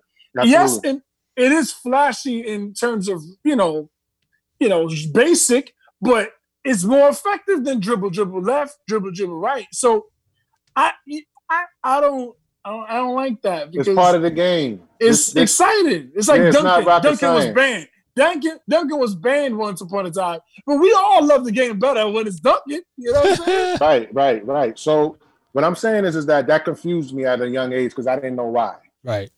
I'm like, why would he scream at me? Not just tell me, scream at me, curse me out, and tell me to do 10 push-ups. Don't you ever effing do this and this, that, and the third. So now you start psychologically restricting yourself and questioning now yourself before you do something. Right, you're second guessing yourself. Right, because now you like, what kind of time homeboy on? Right. You know what I'm saying? Like, so now we go into the tournament, Seton Hall. First game is against the Legion. B Stores, L Train, Big Chad, Lamont, all of them. First game. I had like probably 20. I'm dead serious. With like 5 to 6 assists. As a sophomore, like I'm not, and this is continuing throughout the. I was starting. Right. I was starting as a sophomore. Kendall Holloman got hurt. Majestic came up to me. I'll never forget. Like, yo, you up, young boy? You up? You get what I'm saying? So you got all these cats ahead of me by grades, right? Yep. But they coming to me saying, yo, this is what's gonna go on, which is cool. I'm not big headed. We a team. Let's go do this. Let's go this. First game, I got like 20. We beat the Legion probably by like 19 or something. We got them out of there, you know. Then the next game, I probably had like 17. And then we end up playing, I remember this one game. And who was coaching us in there, just so we clear, was Mr. Scott. Wow. Okay. You know, Gary D was not coaching. Mr. Scott was coaching. Chris, I have 2 questions for you. Because I know we're kind of in the tail end of this, but I have 2 questions real important for me. Ideally, let's say Chris McCray in an ideal world coming into high school, where do you think you, with your talent, because there's no question, like let me just say this, and I'm not trying to blow smoke here. I was a witness to your talent. We knew, and I'm not saying that I knew your potential, but I knew enough to know it's real. Yeah, there were skills, for sure. I want to emphasize that, right? And I always expected high things for you. How high, I don't know. Only God knew that. But I just expected big things, and we all did.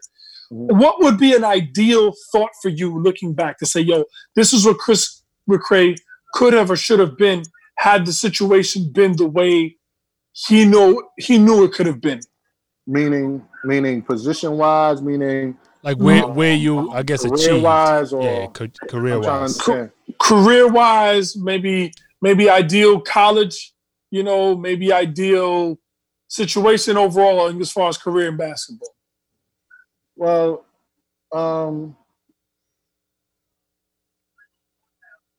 I will say this. I should have went to Villanova when I had the chance. You had the chance. Oh, yeah. I was already being recruited by Villanova before Jay went. Right. But I should have went. See, I don't know the story behind it. No, we don't. This is why we're here. There's so much information. We could be here all day. I'm not even going to lie to y'all. We'll be here all day. Right? But ideal situation career-wise, right? It'd be me playing freshman year in St. Ray's with Vaughn and them and Ernest and all of them. Yep. Not saying I got to be the star. Not saying I got to be the man, but saying that if I had played on team, it'd definitely been evident. Like, yo, it'd have been a problem because I'd have just got used to the system and used to whatever was going on, right? Possibly. Yep. Let's just say possibly because I'm still dealing with the principle, perception, and perspective thing of how other people choose to deal with you.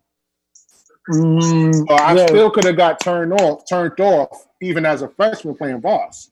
To the point I'm like, I don't even want to play no more because there was a lot of craziness going on during that time. You get what I'm saying? That people were unaware of what varsity players was actually dealing with. Right. You get what I'm saying? And Gary D wasn't no easy man to get along with, or wasn't no easy man. He had his way of doing things and how he felt about life. You get what I'm saying? So, but ideally it would have been freshman, then, you know, position-wise, me remaining a 1-2-3 type guard, not me playing center. You get what I'm saying? I was a real talented cat. Like, you know what I'm saying? I was a tough cat. I was a talented cat. But those who really knew me was like, come on, Chris got the handle while y'all playing with him like that. He ain't no cat that you just need to have. Yeah, he can get physical, but if you put him out there, we're going to have more leeway of winning by more. You get what I'm saying? Than him running around setting screens and, you know, doing all this, which I did with my greatest ability. I didn't not set a good screen. I made sure I set the best screen. Why? Because I want to win. Right. You get what I'm saying? I'm taking charges. I'm diving on the floor. I'm doing whatever it takes at that time for various reasons that we didn't even get into yet. Yep. But what I'm saying is that ideally it would have been me just remaining within the 1-2-3, also developing that. So if they're talking about what I did going into my senior year, and remember I'm playing forward. You get what I'm saying? Then all of a sudden they acting like, wow, Chris McCray is shooting from three. And I'm like, yo, like, I ain't even get started. Like, I'm just trying to get my kinks back off because I was doing this all year. You get what I'm saying? Yeah. I'm not getting all these touches during the game. You get what I'm saying? I'm probably getting 10 touches maybe to play this game. Right. You get what I'm saying? And then now let's everybody ooh and eyeing and wowing and, oh my God, I know he could shoot from three, and oh my God, he has a handle, he's putting it on the floor, and which is fine, which is cool.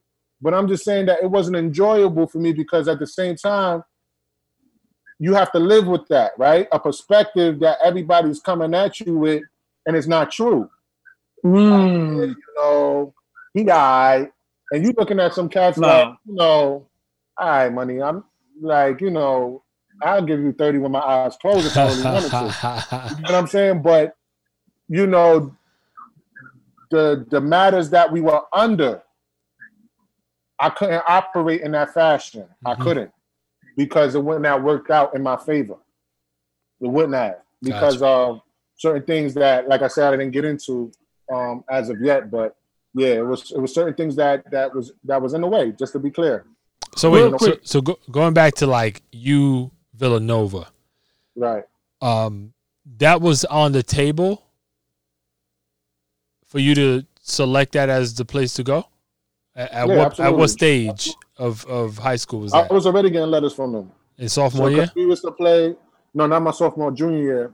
I'm going into my junior. My sophomore year, my first letter I ever received, I'll never forget. We was in Gary D put all of us in the office after my sophomore year, and it was me, D. Muller, Pete, Jules, and Matt. He handed us all letters. And the letter I received was University of Memphis. Oh, okay. First letter I received, University of Memphis. And all of them, not being funny, all received, like, you know, I think Jules got like Compton State or something.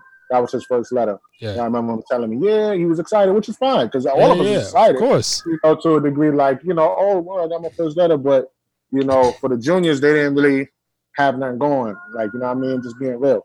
So that was my first letter. And then after that, Seton Hall was showing heavy interest because my sophomore year, we scripted St. John's Prep.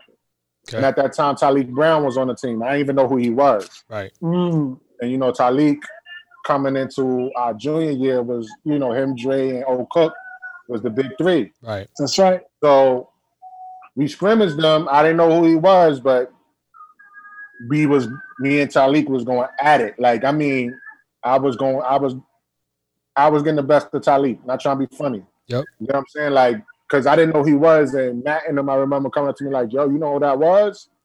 I'm like, we talking about? They're like, yo, that's Talik Brown. Like, yo, you was getting him the problem. You know, I'm like, what? They're like, yeah, you know. And then Tommy Yamaka was at that game, the assistant coach, that former assistant coach of Duke. Yep. He just became the Seton Hall coach, and he was sitting next to my sponsor at the time, Mr. Duncan. Shout out to Mr. Duncan. He paid for me to go to school. You get what I'm saying? And he held it down financially for me and stuff like that. So they were sitting close to each other. And Mr. Duncan came to me and was like, yo, you're really good. Like, you know what I mean? Before, like, you was really good stuff, he used to meet with me every day by the chapel and bring a planner and be like talking about going to MIT. And I'm like, right. Oh, my man, like, I get it. But, you know, I'm not that MIT is not a good thing to aspire to, but no, we're not great by thing. MIT. Right. You know what I mean? Like, I'm really a good baller, right? So he's like, you know, yeah, you know, if you balance this and then all good things, he's telling me all good things about time management, right? Right. But then he sees this and he's sitting next to Tommy Amica. And Tommy Amica, like, in his ear, like, yo, who that kid? You know, number 34. He's a sophomore.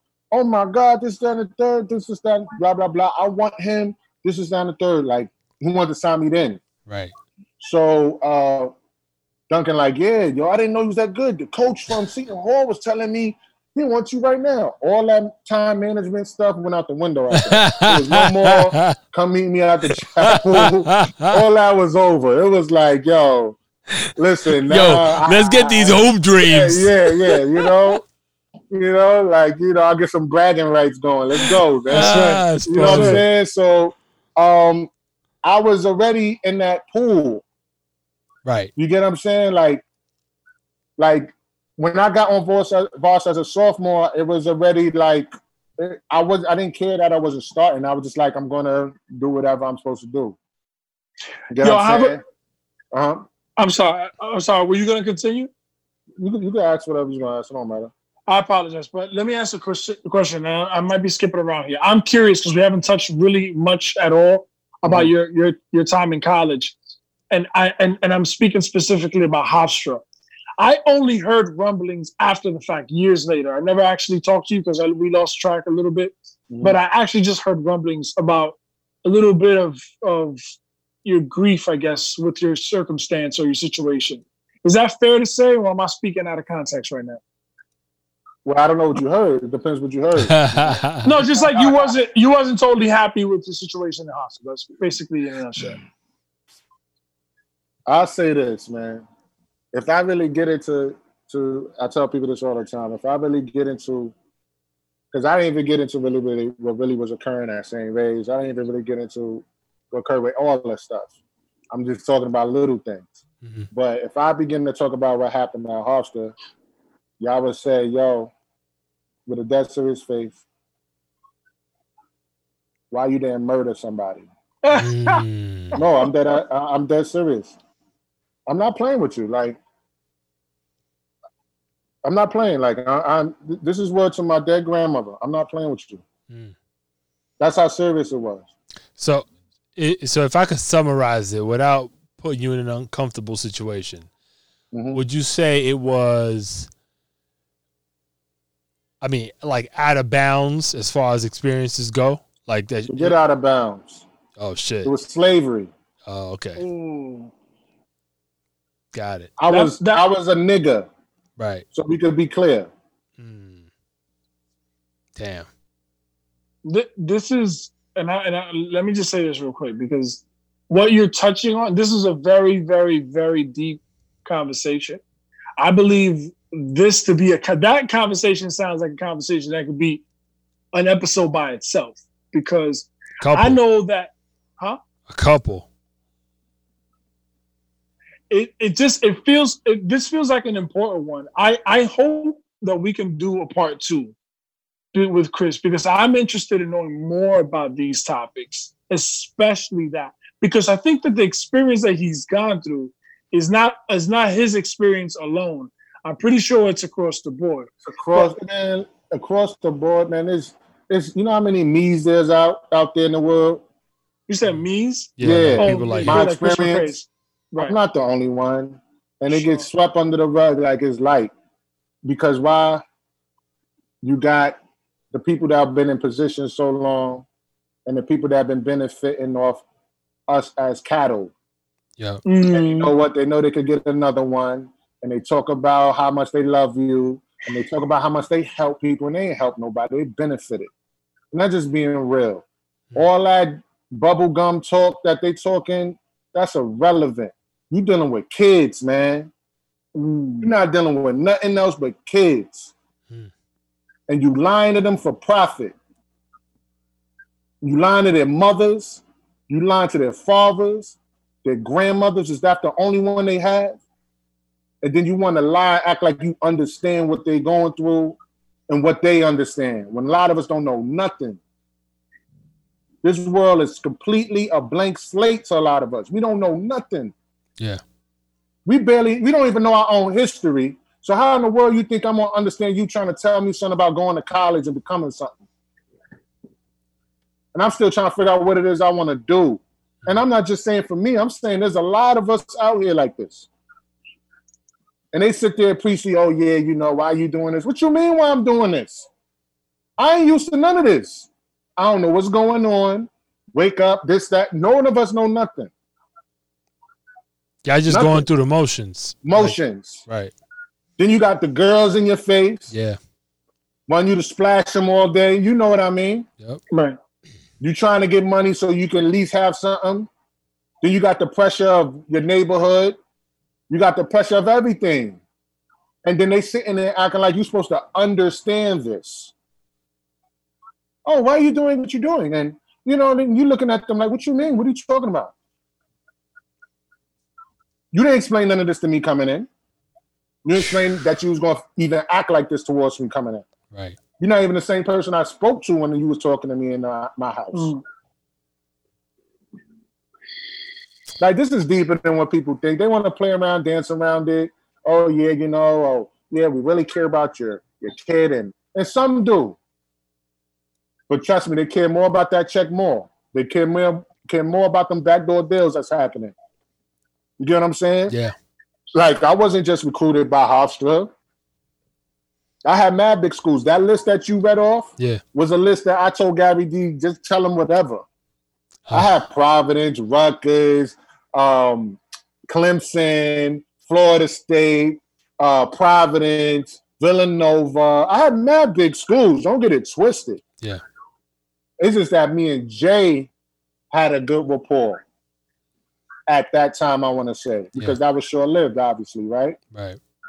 You know what I'm saying? So, you know, what do you tell the next up, right? Like, you got kids at St. Raymond right now that are getting looked at. I'm gonna tell them this. Yeah. I got a book I'm putting out, right? Oh, word? Yeah, I don't really have to talk about, but since that you asked, I'm gonna tell them what the title of the book is. Right. The title of the book is "Don't Believe the Hype." Okay. I ain't gotta tell the story. Just listen to what they said to you in your interviews, and then tell me if I'm lying if we ever get into it. I'm not lying about nothing. I ain't got nothing to lie about. Wait, let's talk a little bit about this book before we roll out of here, because I have to go tend to these children in the crib. What is anything you want to share about, like what it's about to be about? And you know, it's about to be about the real life of kids in my situation or anybody in my situation. Okay, so it's chronicling kind of your journey. My journey, but it's just life. Right. This whole thing is about life. Basketball is just a little part of it. Mm-hmm. You know what I mean? How many of us heard that? Oh yeah, you know, you play this sport, you're gonna be, but really it's the truth. What's sad? in my life. What's sad about it, and it sounds like you've overcome this. What's sad sometimes is basketball is their entire lives. Some people, right? Right. And I think that's sad because life is way greater than that period of time. Granted, for a lot of people, it's a long stretch. We're not talking about like a couple of years. We're talking about 15, 20, sometimes 30 years of their lives involved in the game of basketball. But that shouldn't be, when you think about life, there's so many twists and turns and other things that you should be exploring. Man, let me tell you something, man. You know how many guys I know that's in serious depression right now? I don't doubt it, B. Serious depression. I mean, can't function, the kind of depression. Yeah. Wow. Because of basketball. I went and checked one of my mans. I ain't going to say his name. Yep. Maybe a week ago to chop it up. I haven't spoken to him in a long time. Go to see him, see his kid. We having fun. We talking about Dave. My man had a total meltdown in front of me. Wow. I'm about to be 38 years old. That's my man crazy. you talking about something that happened maybe 2001, 2003, whatever time period, but early.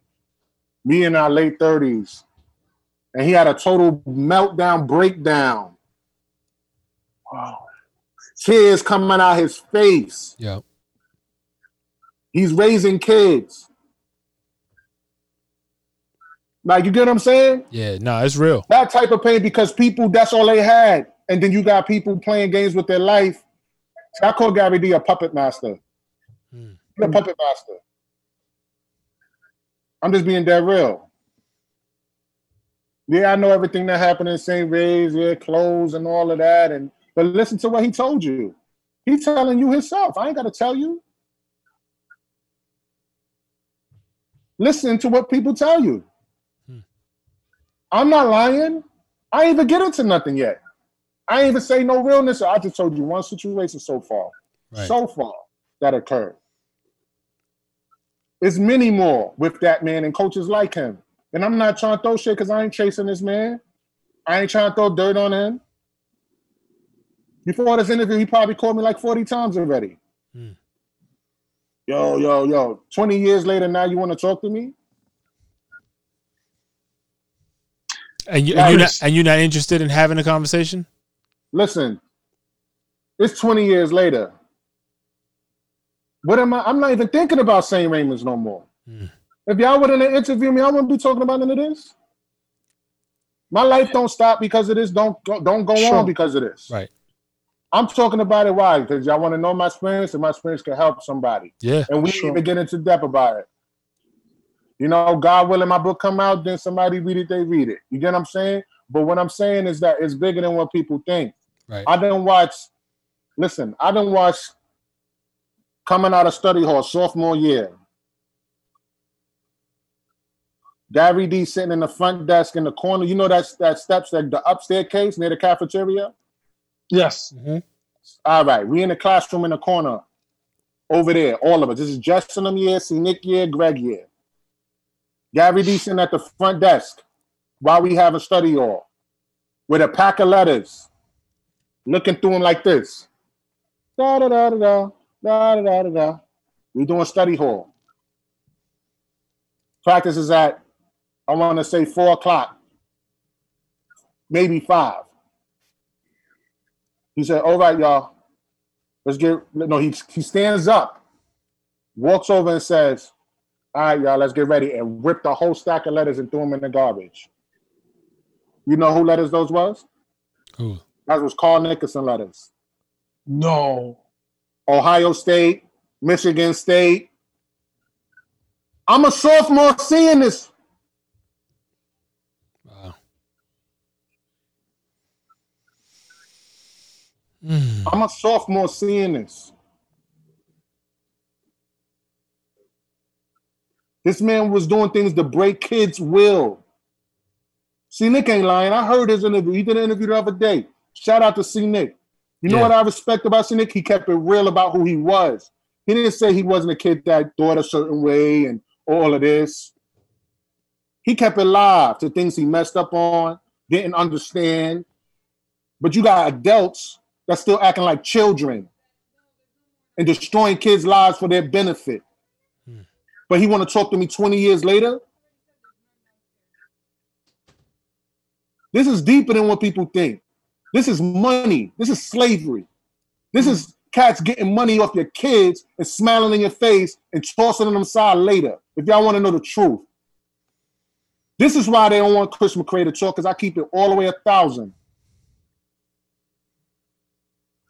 I'm not going to play about it. I'm not going to sit here and say I was the best player in the world and I was better than this guy. This guy's up here telling a story that's straight and lying. Oh, yeah, I was this, that, and the third. And you know what? I was that on the team. And you lying. I'm listening to these interviews like these guys is bugging. And everybody that was there saying the same thing, that been in the trenches playing ball with us, know I'm telling the truth. I'm not running around saying Chris McCray, I was the best and I was better than everybody. No, I wasn't. I was super nice. But there was times I had my downtime, and I'm willing to talk about those. Mm-hmm. All this fronting, they're talking about I really care about kids, and you know what it's about. He said out his own mouth, yo, if you practice well, then you play. But what happened when I was getting at Jets? What happened when I was doing good at Seton Hall? What happened when I was doing all these other things that we can talk about? What happened? That ain't what happened. What happened when I killed the first workout? I didn't have a problem. I did not have no problem in that workout with Vaughn Hunter, Jess, Ernest, Greg. I didn't have a problem. I had like 18 easy. This is the type of player I was. But guess what? It starts to chip at you when you don't understand what's happening, and then you go into what's called a sub-pseudo depression. You don't know about this. You start to now feel like you're a robot. You know how many guys just came to my first game in St. Ray's just thinking I was about to go crazy because they know how I am, and I don't do that. Then they looking at me like, yo, what happened, son? What I'm going to tell them? Nah, it was the coach, man. You know, it was the coach. I'm going to sound like everybody else that say that story. Right. I got to get to it. I'm not going to be complaining. You know what? I'm just going to get right when my time comes. Then it is what it is. That's how I was raised. That's the type of animals I was raised with. We ain't making no excuses here. Listen, I appreciate you sharing what you have, right? Because I don't take it lightly what people, what you've gone through and what people like you have gone through. Because like you said, like the stories that we come to hear about are like the highlights, right? Like there's a lot of deep stuff that's going on. Man, it's so much all deep over. Stuff. Manny, I'm telling you, it's so much deep stuff that these clown coaches is running around acting like nobody don't know. And then he get on here and start having an interview with y'all. No disrespect to y'all, because y'all don't know nothing. Right. Y'all neutral. Right. But he get on there and taking little shots at people, saying little things. That man ain't changed. You can't play me. Because I know him. I see him in the darkness. I know how dark the tunnel go. I'm that dude. And this is not me saying this like, oh, I'm trying to blow him up. No, this is the real. You want to know what happened? This is what happened. Talk about these folks. How you got a kid that come here, number one in the nation to your school and amounts to go nowhere? No, that's not he came number one nation as a fluke. The kid was actually nice. And you destroyed him mentally. You destroyed Epps mentally. You destroyed Ira Montgomery mentally. You destroyed Batman mentally. You destroyed Big Dre mentally. You destroyed all these kids I could go on. Terrell Gant mentally. Fred Kabubuzi mentally. Frenchie, everybody talking about Frenchie. That was my man. And I had a problem with Epps at that. Frenchie spot was my spot. No, it wasn't, Epson. I love you. That's my brother. I would never try to disrespect my brother, but that's not true. Gary D destroyed Epps. I saw that with my own eyes. Mentally. I told Epps on the phone, yo, Epps, you wasn't the same cat I met when I was in 8th grade going into 9th grade. You weren't the same person. Not basketball-wise, mentally. He didn't have the confidence to even perform. Yeah, he said it here. He said he didn't have the confidence. Tossing him aside, but he talking about, I grew up without a mother. I was raised in the neighborhood like y'all. I used to have to feed my sisters and them. Yeah, that's cool, but that don't validate your experience with black people. I don't like that. Or I grew up without a father. So that validates you to say that every kid has father problems. I had a pops. These folks had a pops. See, Nick had a pops. And you didn't like that. That's why I say everybody should kiss their big brothers on the head, give them hugs. Because you know why? They was the first one to go out there, have that first crazy experience in the world for you. Show you what not to do. Or show you what can occur. My older brother was that. Guys that played above me that was older, like C-Nick, Greg, Ernest, they were that. Vaughn, because I seen things happening, even though I didn't understand. So my approach couldn't be the same approach C-Nick had. Because I watched him destroy him. Then I see him, his little brother on the team with me my senior year, and then he'd get the backlash. He wasn't done. He had to get all the Nickersons.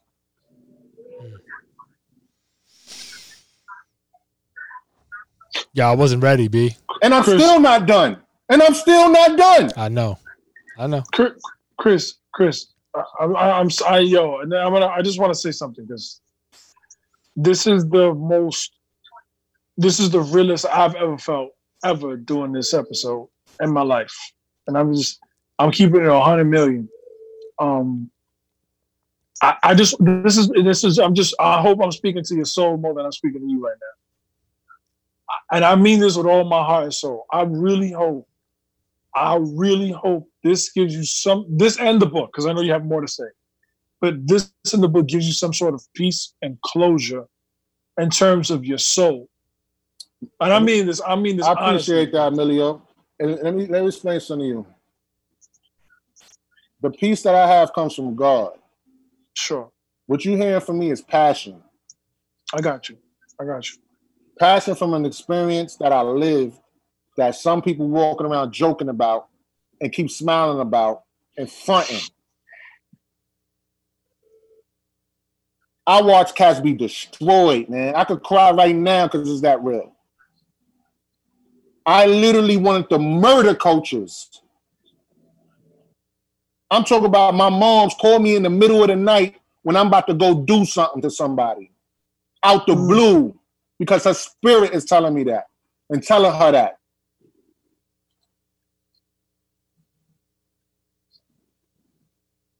Ask me, what am I about to go do? First thing that came out of her mouth. My mom is a praying woman. She said, what are you about to do? And I tried to brush her off. So they were trying to destroy me. Kids out here going crazy, man. They talking about, you get a college education. Nah, I think we should get about $50,000 every time we graduated off the money I made. That way we have a better chance if I get injured. At least I could put something in the bank for my kids and raise them correctly. Because ain't no guarantee that y'all going to treat me right. Yep. I'm with that for sure. 100%. Yeah, this shit's I'm not lying. I've seen these things with my own eyes. Hofstra University had a spot called New College. New College was a section that was on main campus that they sent all the athletes to. And when you graduated with a degree from Hofstra University, it didn't say Hofstra University if you went to New College. It said New College. And guess what? That degree was nowhere respected in any state. So therefore, it was like a GED. Wow. And they put every athlete in there, football and basketball, that was majority Black and Hispanic kids to go in there. And they change and be in there. Oh, yeah, take pottery, take this, take that. Because they had control. Man, listen. Let me tell you something. This ain't no anger. This is passion, and this is the truth. About a bunch of lies going on, and guys gonna be angry because I said this, so what? They're kissing their kids, making sure their kids go and be graduating, and my kids is doing great. Yeah, but how many kids, you told your kids how many kids you destroyed? Huh? No, you're not telling them that. You're not going to tell them that. Yeah, I was the one that made it out through that darkness that was occurring when you kept trying to put teammates against teammates. Talk the real about what really occurred my junior year, what happened that year. Yeah, I know what happened that year. Everybody else think, oh, McCray didn't perform. So I go from doing all this stuff, freshman, sophomore year, I'm telling you the numbers I'm getting. Yeah, the special favors you had going on, or your special favors for people that you liked to make sure they succeed.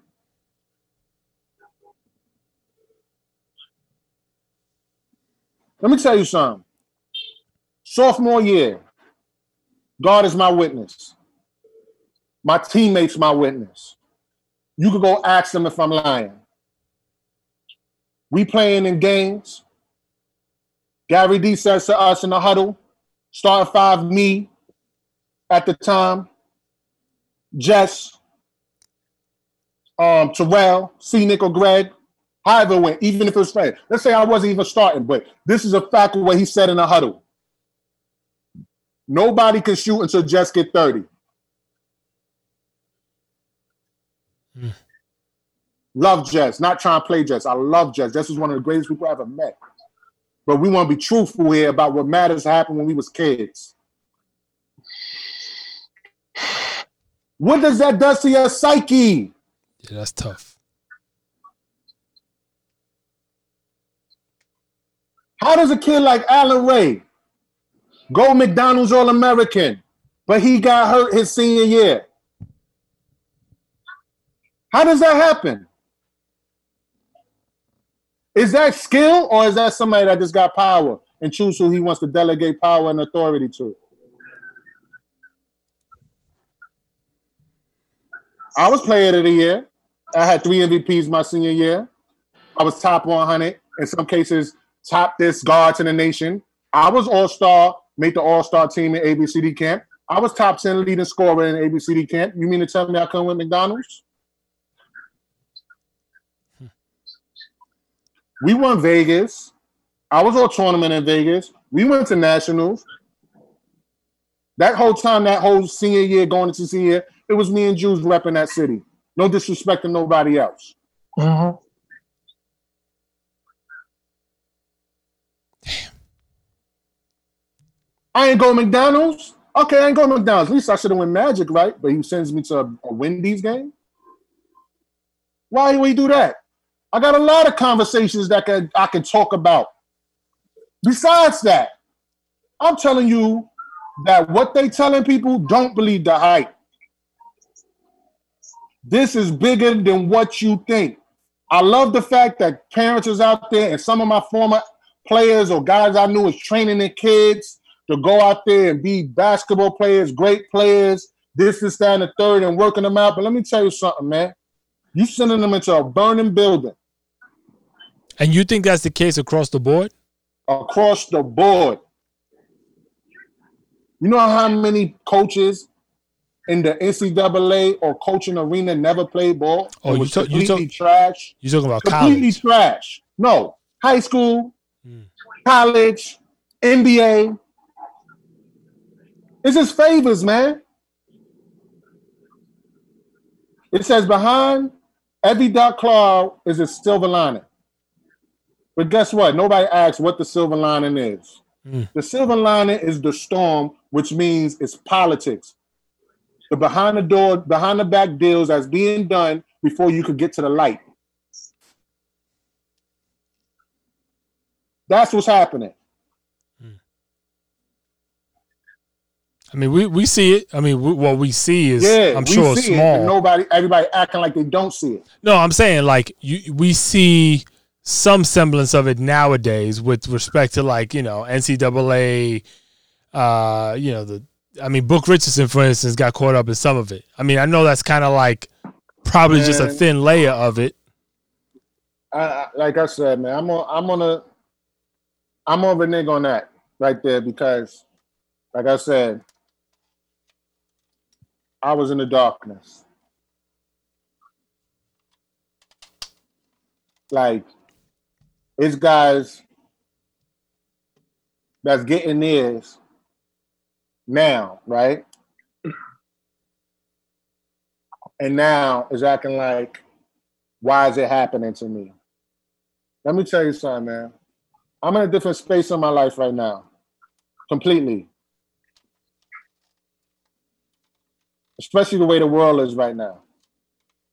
If you ain't got God as your front focus, you can be destroyed just like the snap of a finger. Because the first seed is planted in the mind. And then it grows into something that can destroy you. And there's people out here that planted a lot of bad seeds, and now they're starting to reap the harvest of that, and now they're crying. And I don't wish none of that on none of them. Trust me, I don't. That's not my thing.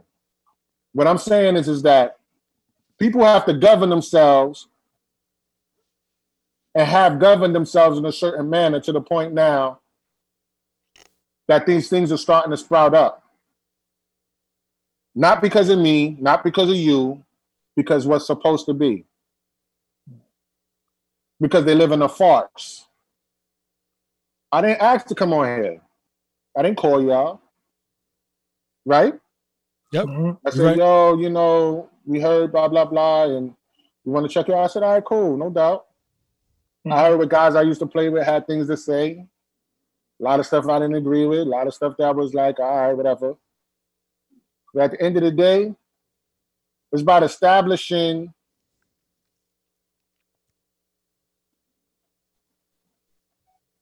your self-actualization of who you are. Accepting your wrongs, accepting your rights in truth. If we're going to ever have a conversation about anything, and I'm not even talking about the season, I'm talking about people in general in life. Yeah. If we're going to establish what we call a kumbaya, that first starts with yourself, not with me. Because if you can't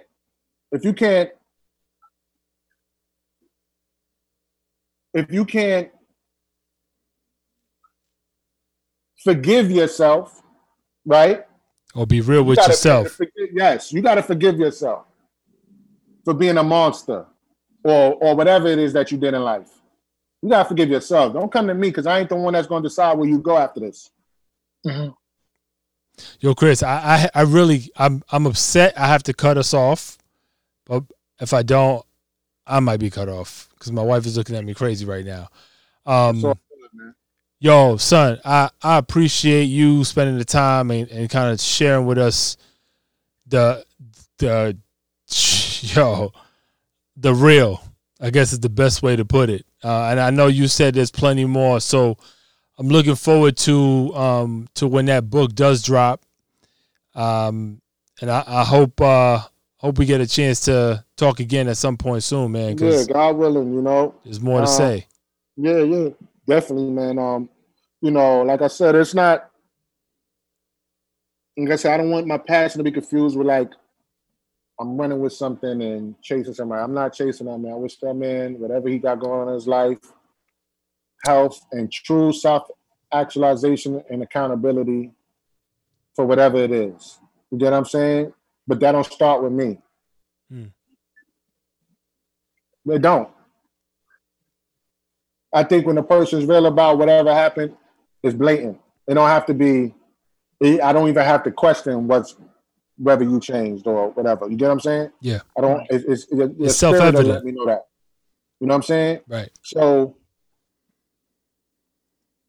I just want to say for my brothers that was in combat, I want to say with me, or combat before me, combat after me, that had these experiences, whether I know you or not.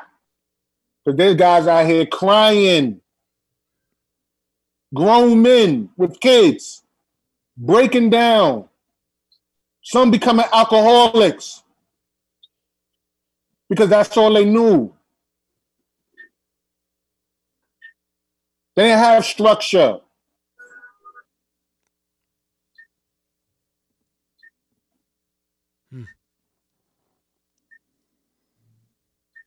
I mean, I know. I think because you got two parents and no, right. We dealing with opposition out here.